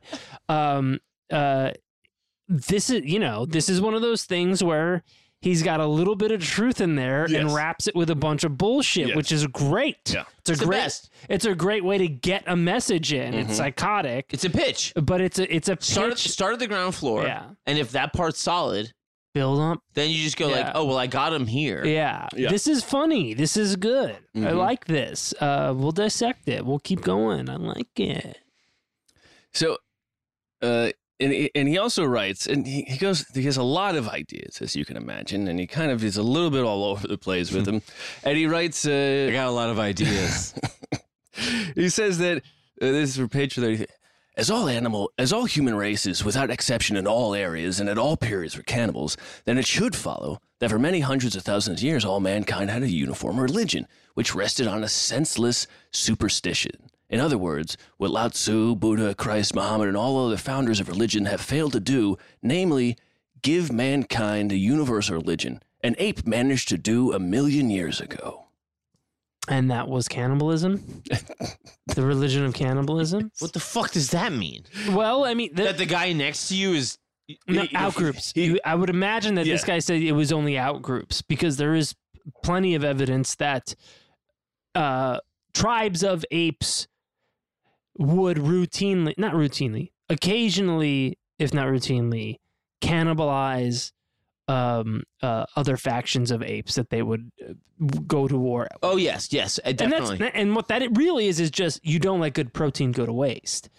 And also there's something, and brain is high fat, high caloric, and there's a thing too of it's good shit of signaling to the mating group also like we will survive ape together strong because we will eviscerate anybody that so like you should have children with me kind of thing. Well, yeah, and then they would also like they would what's the right way to say it? They would let the women live and take them in their own group because like that's also valuable. Fertile females are valuable. Yes, men are expendable. Yes, and so then that's a way of just expanding your tribe or your group. Right. But brain is like mostly fat and salt. Yeah, and sugar, and so like it's like we're gonna eat it. There was a thing and organ meat in general and all that stuff. And it still happens today in various ape, I guess chimpanzees and shit like that. Back, during like, I don't think there's evidence to show that eating brains makes your brain bigger. In just ask cows. In the time of just being 21 and breaking stuff like by the punk houses. there was somebody had a tin of pork brains. Yeah. And somebody left it out. And it was something insane like 3,000% cholesterol. Mm-hmm. Yeah. And some cat just went to town on it. Oh, yeah. And It's probably fucking spunked all over the place. Yeah. Well, no, the cat was voted mayor that He came up with some really good ideas. There's a lot of there's a lot of municipal shit that came out Was of that Toonces the driving cat? Yeah, that's right. He crashed. Imagine this cat just like going ape shit on these fucking pig brains and just being like, "This is the best time." Oh, of my it life. probably was. It's probably exquisite. God almighty. So he has these diversions. So he has that little diversion to religion. Then he comes back to pituitary gland. And gets back to, and so he says because of the absence of the female sex signs, the birth rate declined. Cannibalism itself decimated the population. The species, thus, was in danger of extinction. To protect it from this, sexual intercourse had to be intensified so that several attempts at fertilizing one person at least might be successful. Gangbangs. And he writes, as far as cannibalism was concerned, this meant that oil was poured on the burning flames. The necessary sexual prowess could be attained only by increased consumption of the sex drug, brain. The hunt for men was therefore pursued more zealously than ever before. Jesus Christ. So So funny. because we're getting so smart, or we're not noticing that women are ovulating anymore, population's dying out. Yeah. But because we're so smart, we realize this. We know we got to have sex, and now we're horny all the time. Yeah. And the only way we need to be horny all the time, and the only way to do that, Eat more brains. eat more brains. Especially smart guys. But it's also like Get over here, egghead. the population is being decimated. Maybe the cannibalism has something to do. I would bet. Yeah. I would bet. Yeah. I thought you were gonna pivot and be like, "Oh, come on, I'm not gonna eat you, dude. Fuck my wife." That's what I thought you were gonna say. Yeah, it all falls apart with the most rudimentary of untying of knots, Yes. but it is fun. Yeah, It's a lot of at fun. no point in this entire book does he ever try to be like, well, this is, here's a Or counter offer argument. any evidence. Is his all of his evidence is people know, or it's been discovered, Mhm. or I talked to a cannibal. Yeah. Or I sat in my room and wrote it out and I talked to a cannibal, right? He tried to fuck me and then he eat has me. talked to a cannibal, because on page 53 he writes, according to my own experience, about 20 hours after such a repast, eating a brain, there is a warmth of feeling in the brain, like a gentle pressure. After about 28 hours, the body is flooded by vitality with increased sexual impulses. So and that happens after you eat any high fat meal. Yeah, oysters. Yeah, oysters, heavy. Yeah. Your body goes. The cat "Hey, after those pork brains like, Ooh, I'm gonna be mayor. I gotta eat some pussy. In both ways. So he's had his own experience eating brain, and that's probably what made him write the book, because he became so smart. Jesus living Christ. You're So- saying this guy ate human brain? Yes. And he has talked to cannibals and ancestors of relatives of cannibals who have. Yeah, and I mean, This You is ate, what- you ate disease brain, bro. You're fucking crazy. You ate the wrong brain. It was like that fish the other night. I did fine. No, you did fine. Other people did not. Huh? Other people. Come on. Jesus, dude, this is This is such great. It's this great. is such a long con. It's not a con. He really believes this, and he expected people to follow him. Well, don't you have to believe it after you ate a fucking human brain? I suppose so. Was it a human brain? Yes. Now, does it have to be human brain? Yes. Does he explain why? I don't know if I'll touch on it, but if I don't, bring it up again. Okay. So I'm sure it makes sense. he goes on to say that so much brain was being eaten, and people were getting so smart that their brain was growing too much, and it reached capacity with the skull. It was pulverizing the skull. They're not ready for the new brains. There was all of this pressure on their skull. Headache. And so, that's where people start doing the trepanation, cutting the hole, trying to, and also, coincidentally around this time, God was like, ooh, this is trouble. And so they ate from the tree of knowledge. he Which says was brains. that's what he writes. Wait, explain. He writes that in the Bible, the tree of knowledge, what they eat, the apple, is brain. Right. That's how they get the knowledge. Right. Which is a sin. Yes. It's the sin. It's the original sin. But he's saying this is when God intervenes, and and I imagine banishes us from the garden. No. This is after that. God seeing the people are so hurt by all of this pressure on their skulls. We ate the brains, and the banishment happened much later. I don't know, not the banishment. The God sees all of the brains getting too big and all the pressure on people, and so he floods. Yeah, he floods the earth, and he writes the Eurasians realize that this is God's wrath for cannibalism, and so they stopped eating brains after that. This is 50,000 years ago. Right. Mm-hmm. Humans stopped eating brains because they saw God's wrath. What about Papua New Guinea though? Also, the evidence shows that the flood was more close to 12,000 years ago. Yeah, they were surfing the flood. Yeah. So it was the Eurasians, he said, that realized. No shit. Yes. Ain't that some shit? And so then he writes, after they stopped eating brains, they still had this giant brain. And he writes that, man is naturally polygamous, but created marriage because this giant brain needed comfort of a couple. Even though it's naturally polygamous, it couldn't be polygamous anymore because it stopped eating brains, but it still needed that comfort. And you're saying comfort. Yes. And even then, in this couple relationship, they still weren't content, and that's why man created prostitution. Oh. Yes. There's just I really like this because it's just a lot of like, well, then if this, then that. It's just all prognostication and no evidence base. No, but it is pseudo-logically sound. It's just based on, it's just like one guy connecting dots. Yes. And that's funny. And also justifying your shit. You're like, listen, I ate some people and I fuck a lot. And let me tell you why. It's because it's natural. It's because it's God's plan.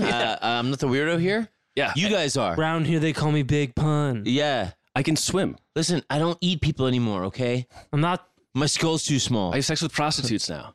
I got a hole drilled in it. Which is fine. And a little brain dick came out because it was the only pressure release point. But now I also, I gotta hook up with prostitutes. Right. So that section I should have had is part of his chapter 4, The Great Changes. Oh, yeah. And so here's his summary of the Great Changes chapter. This is rich. The great changes which took place during the process of human development are symptoms of disease and the results of cannibalism. Man was forced to take emergency measures against these symptoms, but they cured the ill in only a makeshift kind of way and constantly brought about new trouble. This process whereby body and mind became sick is not yet concluded. So all of these brains fucked us up, and once we stopped eating them, we decided we had to find ways to solve the issues all of this intelligence created in us. Right. And so then we get into, all of these weird things that are happening in society. Like war? Yeah, but also page 64. These abnormalities, homosexuality, masturbation, were undoubtedly not in existence while man was an ape. They came into being during his development into man, and they are hereditary. It has nothing to do with higher intelligence. In the course of the history of all mankind, more and more laws and social rules had to be introduced with the purpose of eliminating or curtailing the consequences of this sickness. Because men ate all these brains and started having sex, he then writes that men... This is also the chapter where he first notes that women were not given the brains. Oh, God. Only men were given the brains. Yeah. And so only men ate the brains, and because they're so horny, this is why they orgasm before women. Oh, my God. And then he writes, because in order for men to stop orgasming before women, circumcision you gotta eat the pussy. Circumcision was invented. Because it desensitizes. Dude, this is so... Holy shit. This is the best pseudoscience explanation for everything. Yeah, no, seriously, yeah, we got to put a silencer on your dick. Seriously, we have to... No, you got to make it a sawed-off. Yeah. It's like, it's probably going to suck for him now. He's never going to know how good he had it. But because the women don't have any brains, now these women like a circumcised dick because they're... Dude, this is the best. I love dumb shit. I love dumb shit that does it intelligently. Yeah, but also this is as smart as dumb can be. Yes. So great. Self-serving, like, oh my God, you wonder just like what was going on in this guy's life. Where it's like, well, I mean, the reason I come is because all the intelligence I have, and that's why I'm sorry I come soon. I'm not going to eat your pussy. And just like, the idea of like, oh, they didn't get the brains and we did, and we're... But that does serve... I mean, you could imagine that they wouldn't get the brains. That they would not let them have it. You could imagine, knowing what you know, that they would not serve them the brain. That's for us. Sure, yes. I mean, so it fits into that as well. It's very, very good. It just doesn't fit in the way that, like... It doesn't fit into truth. It doesn't fit or fact in any way. But it fits into that idea of, only the tribal elders would get to eat the organ meat in Native American... Well, and in the cannibalistic societies that he, or at least that he quote-unquote studied, or one of the ones that he was near, the men eat the brains. Yeah. And the guy who they believe to be the smartest is the one that they kill and cut off his head and eat those brains. Jesus, living Christ. That's regicide. Ritual regicide? Yeah. But not the king, but the guy they think is the smartest. So there's a... I mean, you wonder how much of this was he took a vacation once and he's like, I got 180 I saw this happen in a group with 100 people, and now I'm going to extrapolate that to all of humanity for all time. Yes. Cool. It's like a meritocratic cannibalism. Like, it's like a thing where you go like, nobody could get fish that one time, and this dude was just reeling him in, and like, we got to get his power. We got to get that motherfucker's brain. Well, dude, and like, okay, speaking of a fisher and fisher of men, I mean, what do you think the Christ mythology is? This guy was the best of us. Let's kill him, and now we eat him every Sunday. Well, a lot of people would put that to the early Marxist thing too, of water into wine and people being provided for with luxuries they weren't. Right, but I'm getting into the idea of ritualistic regicide and cannibalism. Oh yeah. It's still around. Yeah, and almost happens every Sunday, and almost people embracing it. Almost? It's the most popular religion in the world. No, what I'm saying, the person that would be cannibalized. Oh, yes. Enthusiastically, to be like, yes. Fine. I mean, there's teach a man to fish kind of thing. There's a historical precedent for willingly going to the sacrificial pyre. Yeah. Right? So, like, this is very good. Yes. Very stupid pseudoscience, and I love it. Yeah. It's really good. So you mentioned, wars and stuff like that. So he writes, emotional worries, jealousy, murder motivated by sex, sexual deviancy and aberration, sex orgies, painful sexual rites, mutilation of the sex organ, castration, induced abortion, sexual sexual inhibitions and fears. All of these are exclusively human phenomena. Exclusive, that is, to the, quote, image of God. Sexuality rules human life, social institutions, economic and political systems, and organized churches rise and fall for sexual reasons. Wars, fashion, literature, business, and behavior between individuals are influenced by man's diseased sex life. Yeah, well, a lot of that stuff plays into, like, the human zoo thing. Yeah, I mean, it's one of those things where it's like, a lot of these things are influenced by sex, but not diseased sex life. Right. It's right. Well, there's just a thing of like being like, once we are quote unquote imprisoned, even though it's not a prison because we choose it for comfort. Right. That we have these like aberrations of, the expressions of our innate expressions of are perverted because of the box we built for ourselves. Yeah, the innate savagery that we have still possess and did forever. But yeah, he's tying that in too. It's really good. Which is also very smart. Right. It's probably all because those brains he was eating. And then he gets into a more specific sexism. The knowledge of all knowledge philosophy is a masculine domain. Women can learn and understand philosophical ideas and even act according to them, but they cannot conceive ideas of decisive significance and effect in this field. For this reason, all great thinkers, philosophers, and founders of religion were men, and so it will remain. If a woman is exceptionally successful in one of the fields of learning, then there is something wrong with her sex hormones. And then he explains that all of the intelligence has created the wrong goals of men, and therefore has made men stupider, and that is why women are able to gain a foothold in society. Yeah. Do not even give that look. It's funny. It's very funny. It's very funny. Men are dumb. Yeah, but it's women. He also says for all great thinkers, philosophers, and founders of religion for men, where it's like, well, no, it's because women got pregnant. Or no, it's also because they were whitewashed from history. It's like it's nothing to do with like the reality of the They also didn't have a chance to. Right. And it's not just whitewashing from history. It's just most women got pregnant by the time they were 15, and then were continuously knocked up until they died. Right. Yeah, but Aaron, I think you would agree that there is something to, like, you know, and yes, there are many women that were erased from history, but also there also just weren't a lot of notable women because they didn't have the opportunity to be notable. Nor did they desire. Oh, dude, sure. You and I agree on this point. Yes, like, to want to be in power is to want to be written of. Yes, is madness.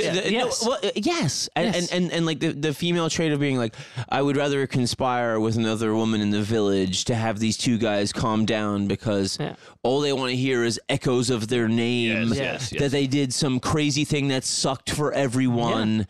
Yeah. But I think you and I would both agree that in the tribal elder age, they come around much more to that thinking. Oh yeah, and go talk to this wise lady. She's seen everything. So there's some kind of thing there too, where like soft power. It's basically like everybody like coaching the young, strong male that they need something from to take care of them without getting too crazy. Yes. No. He's taking. But then truths that we know to be true, and then just making it fit to this narrative. It's a master class in revisionist history. Yes, exactly. It really is. It's pseudoscience, dude. It's really good. And so he says, women have not become cleverer, but men have become stupider. And he writes, to maintain that women are inferior because of the neglected education is to insult women. This represents women as imperfect creatures in need of repair. Women are not imperfect and not in need of repair. Rather, they are absolutely perfect for themselves, for their husbands, and for mankind. Now this is getting very good because now he's painting himself as an ally. Their tasks they carry out as in their role as women cannot be undertaken better by anyone. What a fucking lunatic. This guy's good. Yeah. I'm telling you. I mean, listen, I ate brains. Ask me. You don't want any part of it. Yeah. I am hoarding. Stay out of here, Dewey. Lady, I ate a lot of brains, and I'm telling you, ladies are perfect. Just the way. You can't have any. You don't want any of just this. Just me. It just makes you smarter. Get out of here. I'll eat anything. Cerebellum. You know what I mean? Or her sister, fucking Antibell.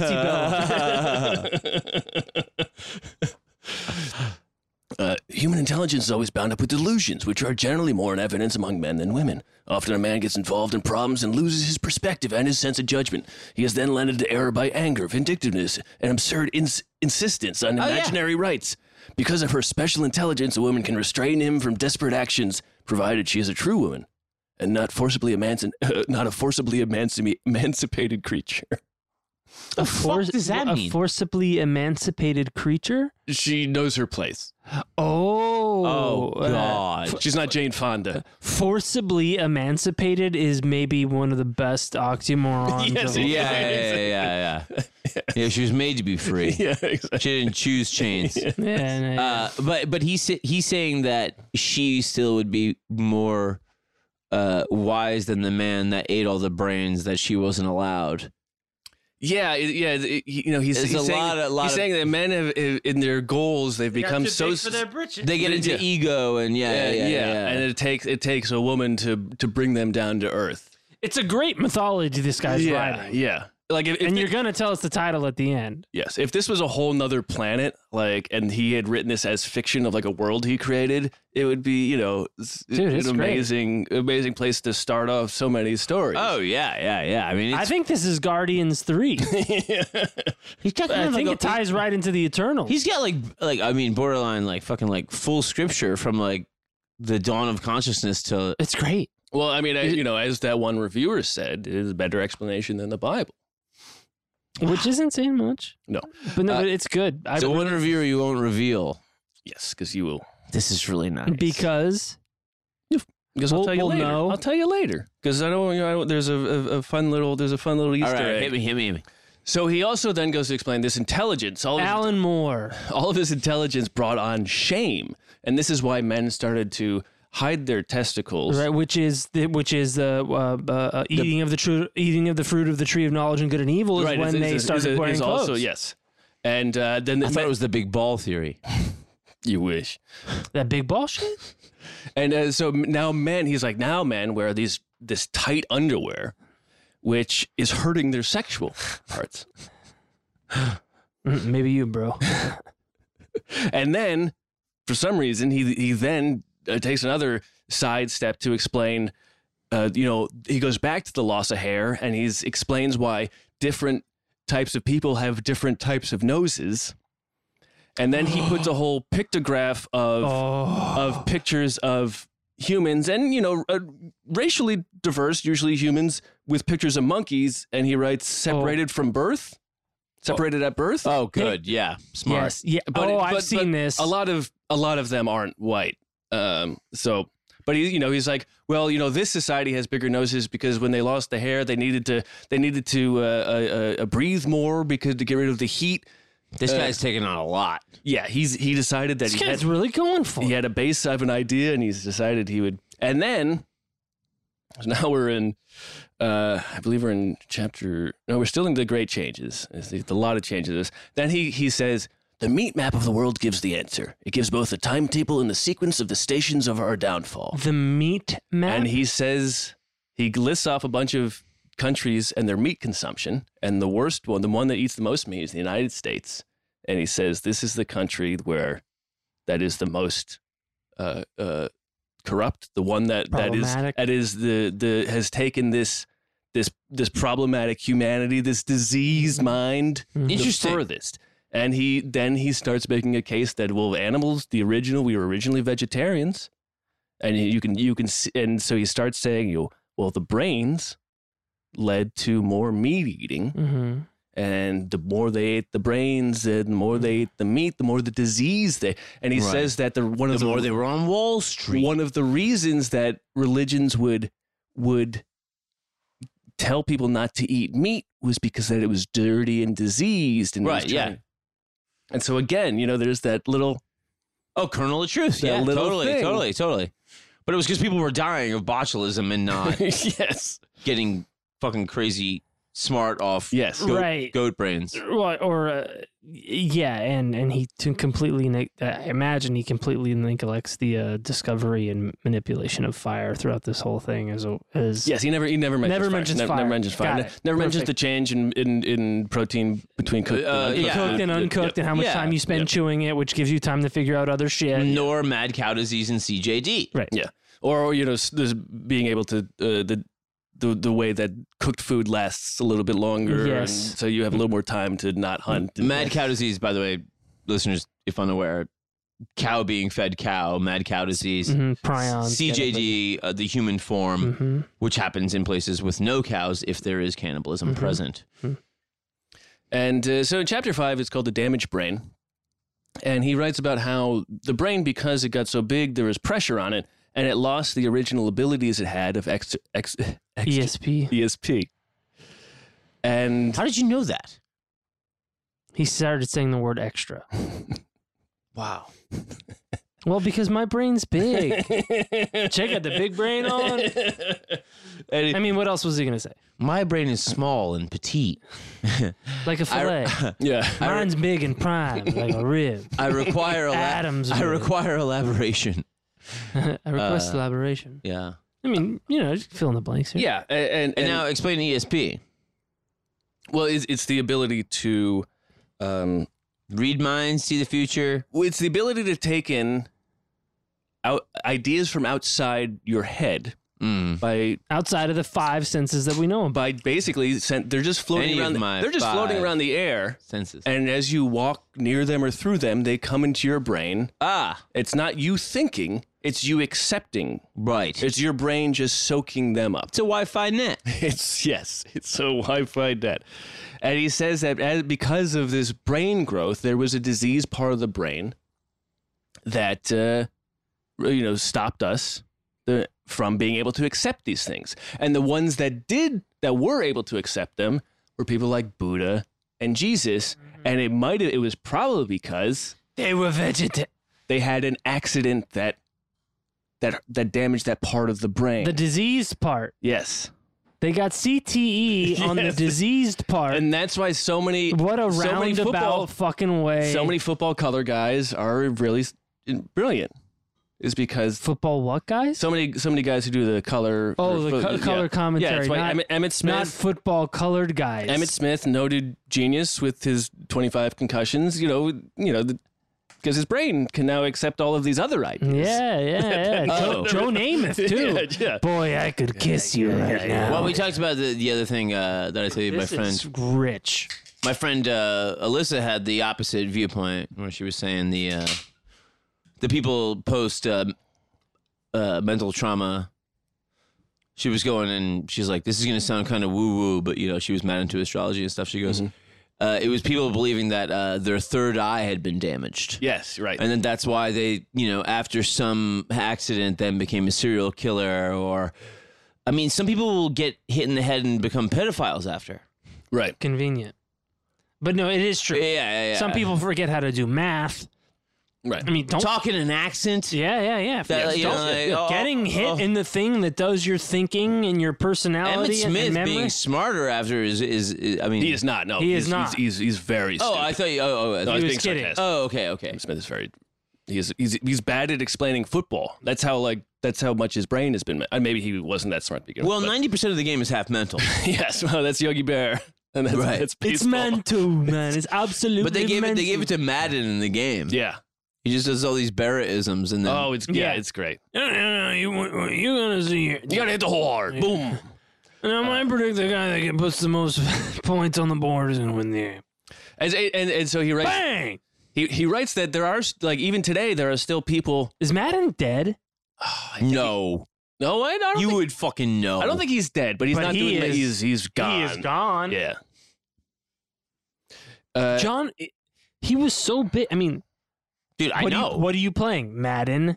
Dude, he fucking. What? My you don't say football. You say I'm playing Madden. My cousin worked in the Madden. The Yoko Lennon building. What's it called? The what? The Yoko Lennon building in New York. Oh, the Yoko Lennon building. What the fuck is it called? It's got like a The famous Ambassador Hotel or something. wherever, that's like, LA. wherever Lennon was shot. Oh, okay. The alley, The street. it was a Louis C.K. joke. He goes, "This is how good Manhattan real estate is." He goes, "John Lennon got shot out there. Yoko never left." Yeah. The Dakota. The Dakota. Okay. But my cousin was working there, and Madden lived there too, and he called him Coach and shit. Yeah, like of course, it was. of course. It's like one of those like celebrity buildings. You know what I mean? Huh. Yeah. But Man, living in a hotel is nice, huh? no, it wasn't a hotel. It was an apartment building. But, Some of these people live in hotels. yeah. I don't want to live. No, I don't. The beds aren't that comfortable. Oh, I don't pay enough Dude, money. well, you- yeah. Okay. I take it back. I take it back Come immediately. stay a night with me, pal. Do it. In a hotel. Can't be that comfortable. He's like tongue in my ear the whole time. No, I'm not gonna sleep in the same bed. Oh God. Okay. I mean, if you want, I sleep in the tub. I'm just gonna stand in the corner and watch you sleep. Oh yeah. I'll be in the foyer. I'll be in the mini fridge. He writes that even today he says there. You know when he writes this, and he writes this in the late '60s. And he writes that even today there are people who are Buddha and Jesus, and he writes, they're just homeless. He writes, it just so happens that the person will receive a quote, less publicity in the West than many a sex star with a bust of diseased proportions. Our profits don't get as much. The real we're paying too much attention to your tits. Pamela Andersons and your whatnot. But no, I listen. I don't hate this. No, I mean he's not wrong, but like the fact that he's calling fake tits disease proportions. Well, no, just like in the thing of like one time, my aunt said my aunt said to me, she goes, she's from County Kerry in Ireland. She says, she goes, how many people do you think that we've lost? That might have been something like a Van Gogh due to like the mental illness drugs. And I was like, that's a great question. Fine question. Yeah. I was like that. Yeah. I was like, how? Wow. Yeah. Sure. I mean, obviously you don't want all those people to suffer, so you get one Van Gogh, but I was like, valid question. Also, he killed himself. So, Yeah, well, he definitely cut his own ear off. He didn't really have that great of a time. I thought he making died of us syphilis. Oh, you're right. Yeah, Sorry, yeah. right. He did kill his ear. Yeah, he did. Yeah, he But murked it. it's not like he had that great of a time. Like we've had more enjoyment from Van Gogh. Oh yeah. Go, No, he Van lived. Gogh down at the old Amoeba building. See it now. He Immersive Van Gogh. lived Go check in it out. immense suffering, and the only person while he was living that bought his work It was was, his brother. I believe, his brother. Yeah. Through an intermediary to make it look like it wasn't him. That's a good brother. Yeah, well, maybe he was just enabling a fucking weirdo. So, as we get through the damaged brain, and at the end of the damaged brain, he writes, in our own day, man is surrendered totally to matter and does not recognize anything which he cannot measure. Cosmic truths concerning immaterial substances and their effect are brushed aside as superstitions by spiritually backward societies which are devoid of philosophy. I think he's kind of writing that, being like, "Oh, you don't agree with me? Well, You're just not as enlightened. obviously." But I think it's also a thing of the more civilized secular society doesn't give credit to crazy shit, which is true, but also like I think we all agree that that's healthier for everyone. Well, I mean, I think it's kind of in that same vein, not exactly what your aunt was saying, but in that same vein of the stuff that is outside of the accepted range is forced into it, and they won't accept. But even like forcing everyone to kind of go along with a non-spiritual theme, I think is maybe some of the stuff that births things like Q. Yes. And like a thing of like, I'm the only one that knows the truth. Right. And that's why those catch on so much. And that's what we were talking about earlier about. Don't take it home. Yeah. Right. Like, yeah. There isn't we have an innate need for something like that. Yes. And when you box out that realm, it will just pop up like a whack-a-mole in some other fashion. So we have this innate evolved tendency for belief. Right. Yes. But how do you think? And when in general, we're a more materialist society than we've ever been. Well, but so you can see that in your own humanity, for instance. Where do you think you push that need for belief in your own life? I can't speak on a case by case basis. I'm talking. No. But I'm just saying, like, I mean, for instance, like when you like come across some of the shit about like the new UFO shit. I think that's like a way that I want to believe stuff. Well, you get an outlet for it, right? Mm-hmm. But I think what is considered like the more secular man is considered to not. Where are you asking me where? Like when I read like Joseph Campbell stuff or Carl Jung or watch Marvel movies. Yeah, but I'm saying that's where it comes out. Right, but where do you want it to go? For myself? Or what do you mean where do I want it to go? Like what do you think is the thing where you go like, oh well, now like I'm believing, I'm dreaming, I'm yearning for something? I think that's the point. There is no other point than that. Or other than to maybe find something new and bring it back for everybody else, right? Like that's the goal of all artists or shamans or spiritual people is to go outside the boundary, find something new, and bring it back. Yeah, to me, I think, and that's Campbell 101 right there. yeah. And it's just like, Campbell? To me, I think it's like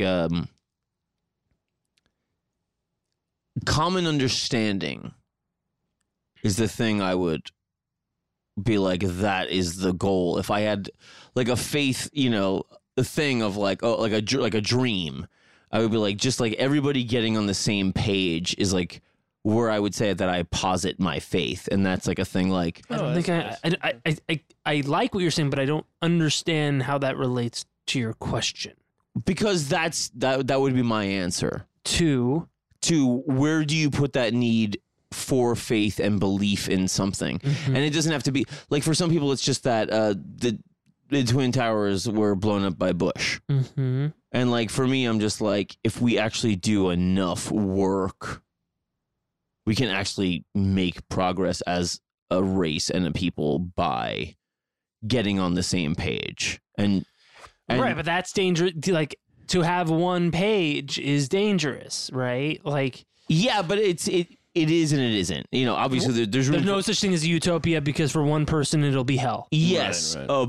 But the language being the same, I think, is the most important thing. English. But you know what I'm saying? Like, it's just like to just be like trust in each other, empathy for each other, realizing like everybody that's the villain doesn't think they are. They think they're the hero. Like getting somewhere there. And I think that's where people that are considered like godless, secular scientists are actually positing like what would be their faith. I think they're like actually some of the most faithful people. And I think they get kind of like drowned out by people that are like much more like shrill about dogmatic things. And they don't understand, these people are actually working for common good. It's not faith, but it's not faith because they have evidence, but they are working selflessly. Yes. And on the basis of like, I won't be here, but tomorrow will be better for somebody that is. Yeah, I think it's the most faithful thing that you can do is to be that person. Yeah, the people that built like yes, exactly. The Masons that built, cathedrals. You're not going to be there to if you're starting to build a cathedral. The 500 you're not going to be there to see it be finished. The 5th century cathedral that it takes 5 centuries to build it. The guy who puts that first stone in, generations will go by. Before it's ever completed. You're doing this it's really that's. It really is. I mean, if you've never seen a fucking Gothic cathedral or Notre Dame or anything in Europe or the fucking pyramids for that matter, it's a testament to a few things. One of which is selflessness. Yes. I won't be here to see this thing finish. And that is the thing I would say about, the modern stuff. Of also, like, I'm hungry. Of like needing like the reassurance of Q versus being like, I just want, I'll be dead, but these kids like, they're, going to burn up with climate change. If I can make it better for them, I will. And one is, I need immediate reward or I don't. I need to feel like I'm right. Superior. It's immediate. It's an immediacy. Yes. It's gimme. Yes. We have these drives, right? We have these innate drives and we have these innate evolved tendencies, and they can be exploited based on context. There's that thing, we're getting a little off track here, but and I'll be no, but it's only the thing of like, the wheelhouse of like everything that we have in us, it gets expressed different based on what context we're in. And that faith thing, the faith or religion gene or set of genes we have can be in one context beautiful and bond forming, and on the other hand, it can be exploited, to commit genocide. Yes. Right. And it's all about context. And I'm sorry we derailed a little bit, okay. But it's kind of fun. But God is good. I do think that being a faithful person is not, just like being like inconsolably dogmatic about stuff. I think faith is like so much more layered and nuanced. Oh yes. Than that, and like there is a thing of like, you can get so like fucking like atheist that you go like, well, what the fuck are you even doing anything for? You know what I mean? Like you gotta have faith that like, you gotta have faith. You want to make things better for like tomorrow. Like, I mean, you gotta have some kind of belief. Yeah. Well, you hope so. Is this the boast of our fabled science? Is this a conclusion of our yesterdays? The invention of the wheel? It will be, but let's take a quick little break and then I'll finish this. I am telling you that I am having a good time. Yeah, it's real nice. And if you're a listener and you're not, find another show. Don't do that. Don't do that. But also, I mean, episode. It does. The mythology stuff is really deep. This is right up in the Profiles wheelhouse. I'm very excited about what you guys are doing with this. I can't believe you thought I was gonna hate it. I love this shit. Man, this is my bread and butter, man. Well, that's why I thought you might hate it. And I hate cars. I hate cars. But hold on. Let's take a break. We'll take a break. But I just want to say really quick before we go that supporting Aaron's thing of saying that he would like a perverted analysis of history. He was talking just the other night about looking on the miracles of Christ as like a superhero story. Yeah, because he's mimicking previous like biblical heroes' miracles and stuff, and like just being like, if you just took like all the religion and idolatry out of it, you'd be if this was a Captain America movie, you'd be like, oh, he learned. It's fan service. Yeah. The New Testament is fan service for all of the Old Testament prophets. Yeah. And it's like, Patreon. Right. We'll be back, folks. just a few minutes. A word from our sponsors. Monsanto is here. Have faith.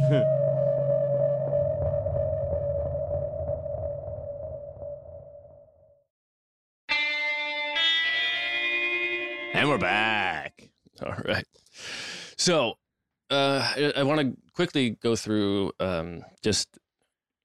he has a couple other theories before he gets into the end of his ideas. This is a book that's just a little over 200 pages. He really packs in a lot here. Efficient. This Merith. Not a lot of fat. Unlike the brain. Maybe he wrote one page in each room of his. This is chapter 6, speech. I'm just going to read the summary of the chapter. Speech is not a result of higher intelligence, but a makeshift substitute for the lost ability to communicate by thought transference. I've heard this. The sounds made by animals are not rudimentary languages, but only alert cries calling upon their fellows to tune their brains for thought reception.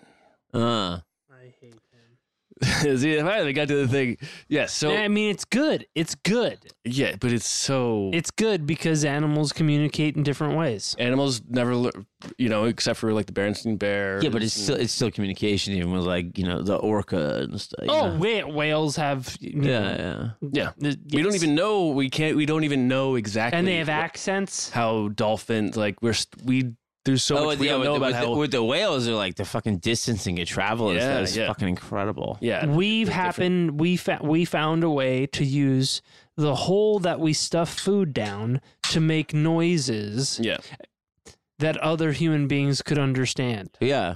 That is... that is magic. I mean, I make a noise. To be able to get to stuff more shit down it. I can to survive. Food, cocks, brains, and whatever you want. In order to order more food. I'll suck your cock. All you guys. Yeah. That took millions of years to get that sentence. To write that sentence took millions of years. It's the secondary. It's the secondary purpose for that organ. Speech is an added benefit, right, to the mouth. Right. It's not its primary purpose, and it performs magic. Yeah. Yeah. Anyways, this guy thinks it's bullshit. Well, he says on page, in this chapter, he writes, page 161, he writes, as a loss of telepathic communication first occurred in Mesopotamia, because cannibalism, proof, where, and human development with it started there, the earliest languages developed there too. And so he's saying we had to start talking because... We couldn't because as our big brains lost the ability to suck in And why did we lose the ability? Because our brains got so big. Brains. Oh, yeah, and we hit the skull. Yeah. And we couldn't accept what he called the prana rays, and prana is an Indian... Prana. Prana rays, yes. The prana is the Indian version of chi. Yes. Okay. Yes. So he says that we could all, that's why all animals can accept that, and we can't anymore because our brains have gotten too big. Because of the brains we've hidden. Oh, man, he's stretching now. And that's why every time you eat frog's legs, your legs grow. He didn't write that. True. I just thought of that now. And then chapter 7 is called The Origin of Races. Oh, boy. Yeah, baby. Yeah, we could be in trouble here. I'm not going to get too far into it. I'm just going to... No. Yeah. I'm just going to read his all-caps summary. Does he use the word mongoloid? No. I guarantee. He doesn't. Oh, well, it'd be cool if he did. He doesn't. Shit. I mean, he's written this in the 70s. I think he has a kind of like... even when he's writing about women, he's still like, no, they're really great for being women. They're just not as smart as us. So in this one, he's like, some of my best friends are black. Yeah. My lawyer's Jewish. He writes, this is his all caps summary of the chapter. The first human being had his origin in the crossbreeding of an African and an Asian hominid ape. This crossbreed and his descendants possess the rare ability to interbreed with the breeds of either parent, and with other related breeds of ape. They were the first cannibals. Through crossing with related breeds of ape, they became men and cannibals at the same time. Many of the original characteristics and attributes of the various breeds of ape remained visible and operative in spite of the interbreeding. For this reason, there are many human races with differing appearances. Okay. Okay. Do you know what this sounds a lot like? Not a lot like. A little bit like. Elijah Muhammad, who started the Nation of Islam. Yeah. And their book, Mr. Is it something Fard, who wrote the founding document of the nation, not the Quran and not Islam, but the Nation of Islam. They have some weird bullshit stuff about race. Sure. And whiteness, and blackness, and it is fucking bonkers. It is some hateful, bonkers, ignorant. It always shit. works its way to superiority. Oh, dude, it's fucking. You're right. It sounds a lot like this. So this is the chapter where he has the pictures of man and monkey, and he talks about brain size. But they do the same shit with Bush and Obama. Pictures of them doing this. It's like, oh, right, yeah. monkey. I mean, there's so many pictures of, He writes on page 192, he writes, on the subject of race, realization of the following fact is of importance. The color of the skin has absolutely nothing to do with the level of intelligence. Which race is more intelligent depends only how many brains they ate, on when their ape ancestors were transformed into cannibal human beings. And how dude, it's the most woke bullshit ever, and I love it. Yeah. Dude, that is snake eating its own tail of unwokeness. Look, I'm not racist. Listen, I'm just saying. Everybody. Listen, if we just find out tomorrow that Korean guys ate more brains than everybody, no, they're the daddy now. We should probably give them first vote on stuff.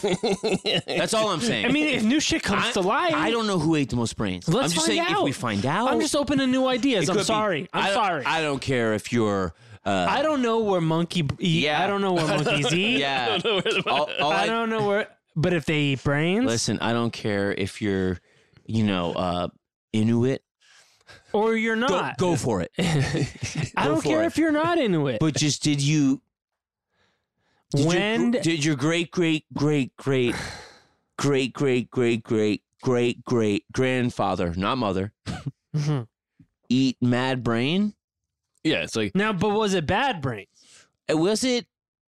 And was it punk rock? But your skin color does not have anything to do with intelligence.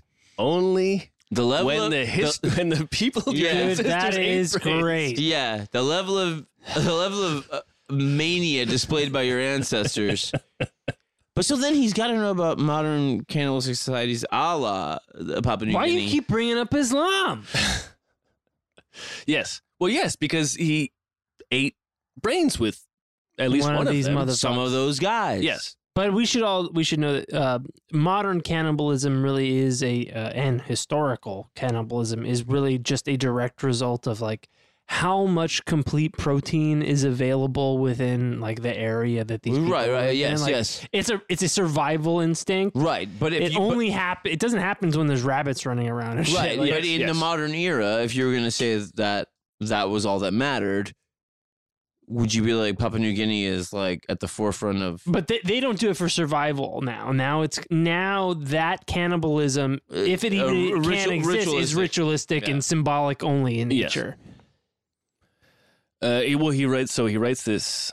I mean, the Eucharist is cannibalism technically. On the same page, he writes this about New Guinea. If the crossbreeding of two breeds of ape had taken place in New Guinea and cannibalism had originated there, then New Guinea would be the focal point of the world today and not Eurasia. Uh-huh. The missionaries and researchers would come from New Guinea to Eurasia and destroy the way of life built up by the Eurasians on the basis of their own intellectual abilities. Because they would have been doing it for so long. Yes, and force upon them their supposedly more progressive one. White men are doing this today in New Guinea and in other areas where indigenous inhabitants are not able to defend themselves against this act of humanity. There's not enough guys. For each race, the best and most suitable culture and civilization are those which they have themselves been able to construct on the basis of their own mental abilities and their own surroundings. So he's so close. Yeah. But so far away. He's going, those guys would win if not for earlier those guys' grandparents ate all those brains. This guy was trying to write Guns, Germs, and Steel, but ended up writing Brains, Brains, and Brains. Yeah. Exactly. Exactly. Dude, what a double feature. Yeah.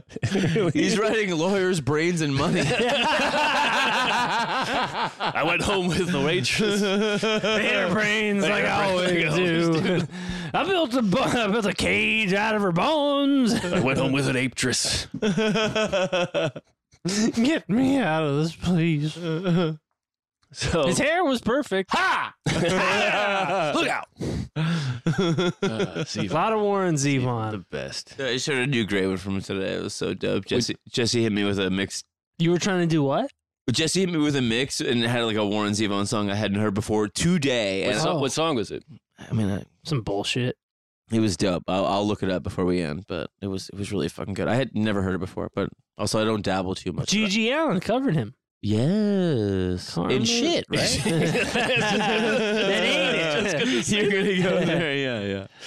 So I'm going to skip to chapter 8, which is called Genesis. And here's his all caps description. Phil Collins. Here's his description here's a summary of Genesis. All caps. Genesis describes pictorially the unnatural development of hair-covered ape into a naked human being by means of cannibalism. Sexual desire leads him astray, and the fruit of knowledge is eaten. Knowledge grows, but in the brain there come to be delusions which cause man to solve imaginary material troubles by means of agonizing work. This is an inherited curse which bears down on all his descendants. Man will devastate the earth and destroy himself. So I should have read that last part. Man will devastate the earth and destroy himself. So that's in reference to in Genesis is God's punishment upon Adam and Eve is expulsion from the Garden of Eden. Mm-hmm. Yes. And now you will because ignorance is bliss. Toil by the sweat of your brow. Mm-hmm. Yeah. I mean, it's really a story about it's hunting and gathering, changing into agricultural revolution. Yes. As opposed to feeding off the fruit of the earth, working relatively little through your day, getting all that you need from just what's around. Sure. Now back-breaking work. That's Bible Genesis. His Genesis is mental Genesis. Right, but I'm referring to what he's talking about, the toil. Right, but I'm saying that the analogous is his is all mental Genesis. Mm-hmm. And I'm Sega Genesis. Don't you think it's also just like everything was easy and then you looked into the mysterious and now everything's hard and like that's how you ate from the tree of the knowledge of good and evil. Well, you grew up. Yeah, it's the Promethean fire stuff. You took over responsibility for your own shit. Right. Yeah. It really depends on your interpretation. I raised you. Yeah. It depends on your you rebelled against me. Now go on. And now you're in this other shit. Oh, you want to be God now? Go. Try it. And you go like, yeah. Let me know how that works And you're like, how like, If you read the Bible like a comic book, it's really entertaining. I mean, Don't put any stock into it. No, I mean, the moment you describe it in that sort of sense, you're like, this is just someone writing about the time that their kids grew up, and like, Dad, I don't want to live here anymore. Yeah, I mean, that's the whole. Getting thrown out by your parents was like a rite of passage. It's such a psychological journey. Don't believe it as fact. Just read it like a myth, and it's fine. Yeah, it's the kid up the street, that told me Santa wasn't real, and my mom looking at him and just grilling him. Yeah, and like she was a cannibal, huh? Yeah. She grilled him up. Yeah, she grilled him up. Medium rare. That's why John's so smart. All those got some crab apples. Yeah. Got some crab apples from the tree of knowledge. And then they fulfill that also. There's 2 trees in the garden. There's the tree of the knowledge of good and evil, and there's the tree of everlasting life. Eventually, that loop is fulfilled by Christ on the cross being the fruit of everlasting life, of which you eat at the end to become immortal. Nice. Lupus. Right. Chapter 9 is the last chapter. It's called The Immediate Future. And now that he has written his opus and he is this is Mr. Holland. So this is the immediate future getting fucked by me. And so this is where he describes what we need to do to not perish. Yes. And like the fruit. So throughout the last 3 or 4 chapters, he keeps mentioning more meditation and yoga and vegetarianism. And remember, this is a guy who made a shit ton of money in Hong Kong as a businessman and then wore Tibetan robes, wrote this in a monastery in Tibet, smoked cigarettes nonstop, had millions of dollars, bought a villa that he then fixed up in Italy. Mm-hmm. Fixer-upper. What? Do we know how he made his money in Hong Kong? There's just the only... Opium, probably. Got it. Yes.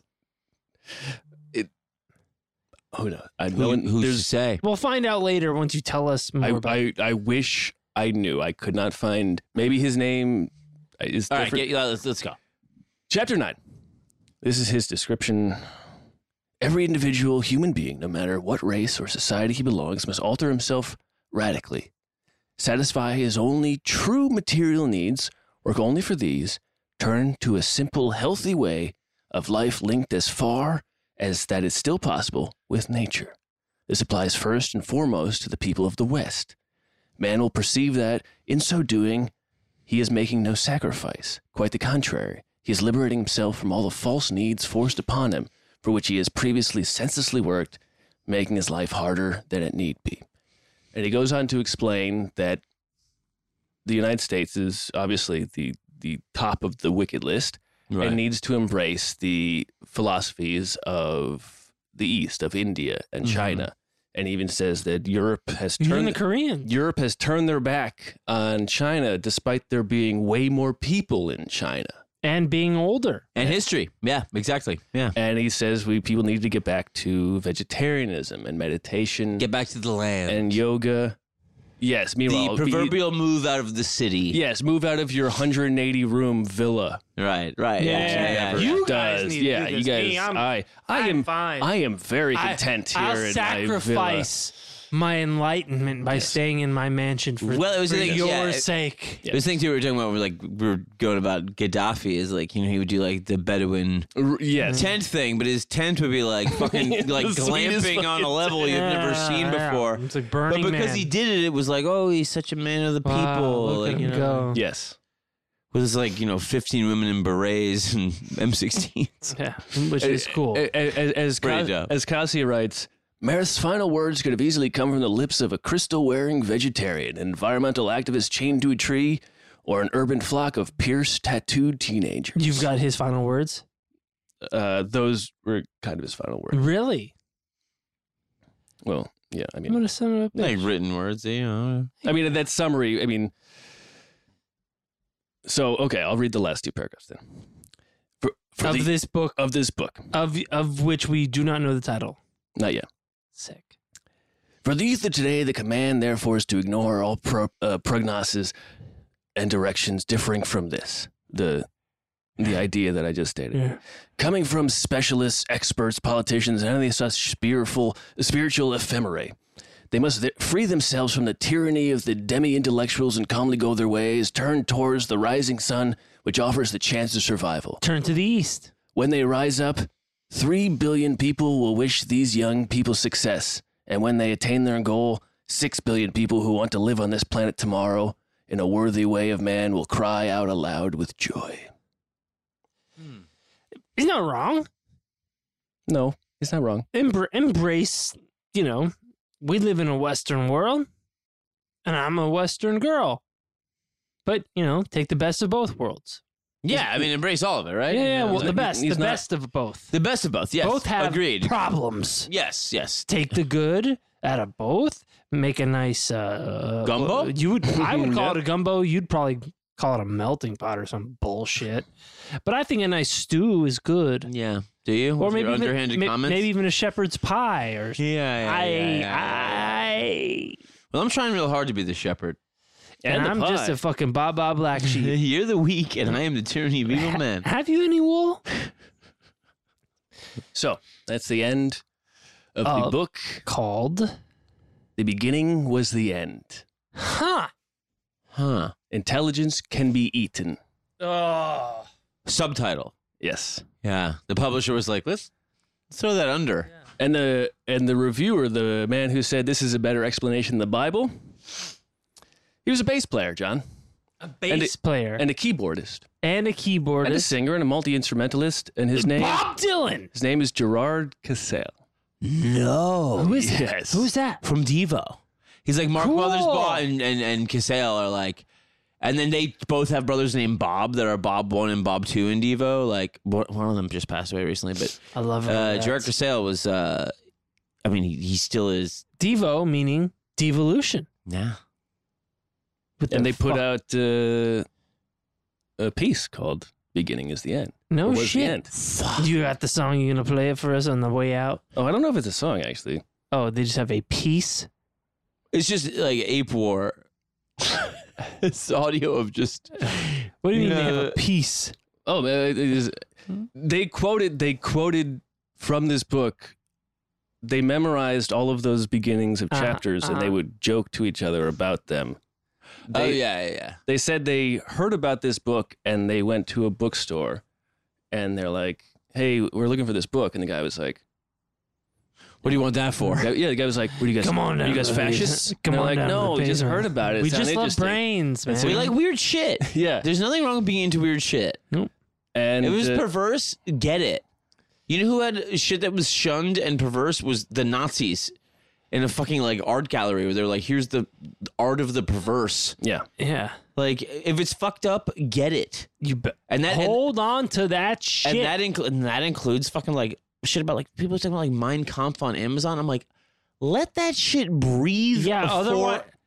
Yeah, do you want it to go hide away and fester? Yeah, and like people think like, oh, there must be something to it if it's like illegal. Yes. Like, and you're like, no, it's Show just, the absurdity. it's just one dumb bastard that Sunlight sucked. is the best disinfecting. Yes. Let it out. So I should have looked this up.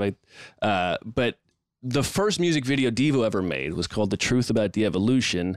Full title: In the beginning was the end. The truth about de-evolution. Oh, well, that may be the title of like their thing, like encompassing it all. The first music video for the band Devo Oh, really? was that. For sure. Yes. Interesting. Because the DVD collection had the same title of like all their early shit. Oh, okay. Yeah. I feel like And it's really scary. And Cassell says, he said it was, they read it and he said it was a better explanation than the Bible, so it became our Bible. Right. That's pretty cool, man. I feel like there was something in that Super Mario Brothers movie with Dennis Hopper where they did a Devo thing where they like devolved people into the reptiles. Probably into mushrooms. Well, there is mushrooms in that. There's like the Mushroom King. Like there is. I think we got to revisit that movie because it's one of those things where like, hey, man, they might have been onto something, even though it's dog shit. Yeah. There might have been. They were really going for it. And Johnny Legs. I love Johnny Legs. they got the fungus thing. They got the devolution. They got the lizards. The whole and nine. Hopper is. And I think they have a Bridget Fonda. Hoskins and Hopper is a real. Oh, so it's a film. Sorry, it's a film. It's a film. Yes, yeah. The Truth About De-Evolution. Because they actually is the partial name for the film. The full name is In the Beginning Was the End. Yeah, about the and they actually start with films before they have actual musical demos. Mm-hmm. So like the only band, because they were art school kids, that went to video first before audio tape. Oh, okay. Because they were like pioneering all that shit and like real weirdos, and they were also at Kent State when those kids got shot. Yes. So like they're by a guy who really did have a diseased brain. Yeah. That guy at the top of the fucking tower at Kent State. No. You're thinking of Kent State is the National Guard. National 10 Guard. soldiers, Yeah. Nixon's coming. That's Charles Whitman. Charles Whitman in yeah. Austin, yeah. in Austin, not Kent State. But you're right, yes, I he fucked did up. have a I fucked diseased up. brain.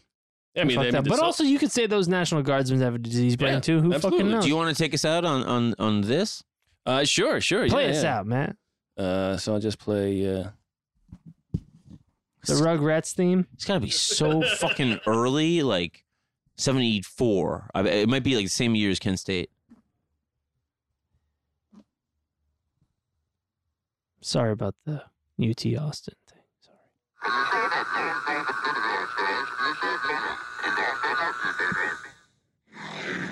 Dude, they were creepy at first.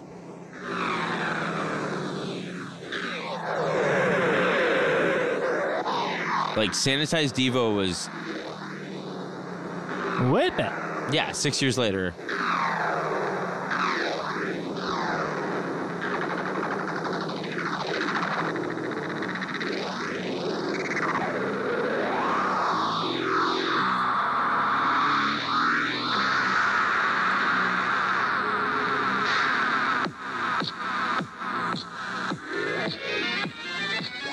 This is Smart Patrol.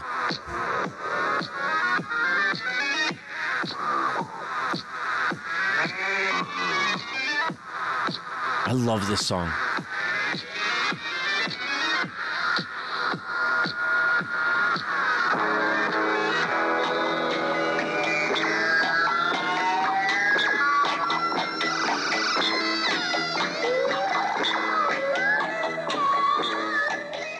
Oh, it's fucking... Are now they're going to like Secret Agent Man and stuff? Oh my god, this video is a nightmare. Yeah, really scary shit, bro.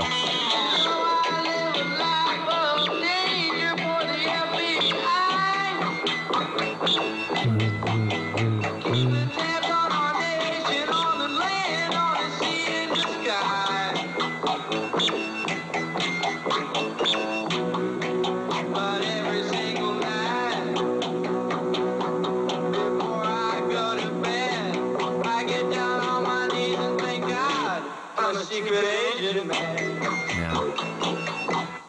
Secret agent man. And that's a cover. Yeah. Secret agent man. It's really good stuff, Matt. But they take away my Should we fuck off? All right, folks. That was pretty good, Matt. That was really good shit. How fucking far out? You guys fucking nailed it. No, you nailed it. Yeah, you to did the nail it. cross. And back again. Hey. The end is the beginning. Yeah, it's really rich shit. That's really good. Oscar Kiss Meredith. God, what a fucking weirdo. Yeah. They're spanking this woman on the ass with ping pong paddles. Yeah, they get really... I assume it's a woman. The early Devo videos get really creepy.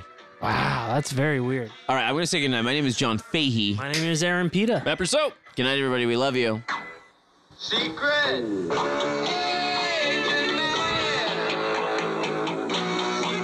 That's fucking weird. That's good.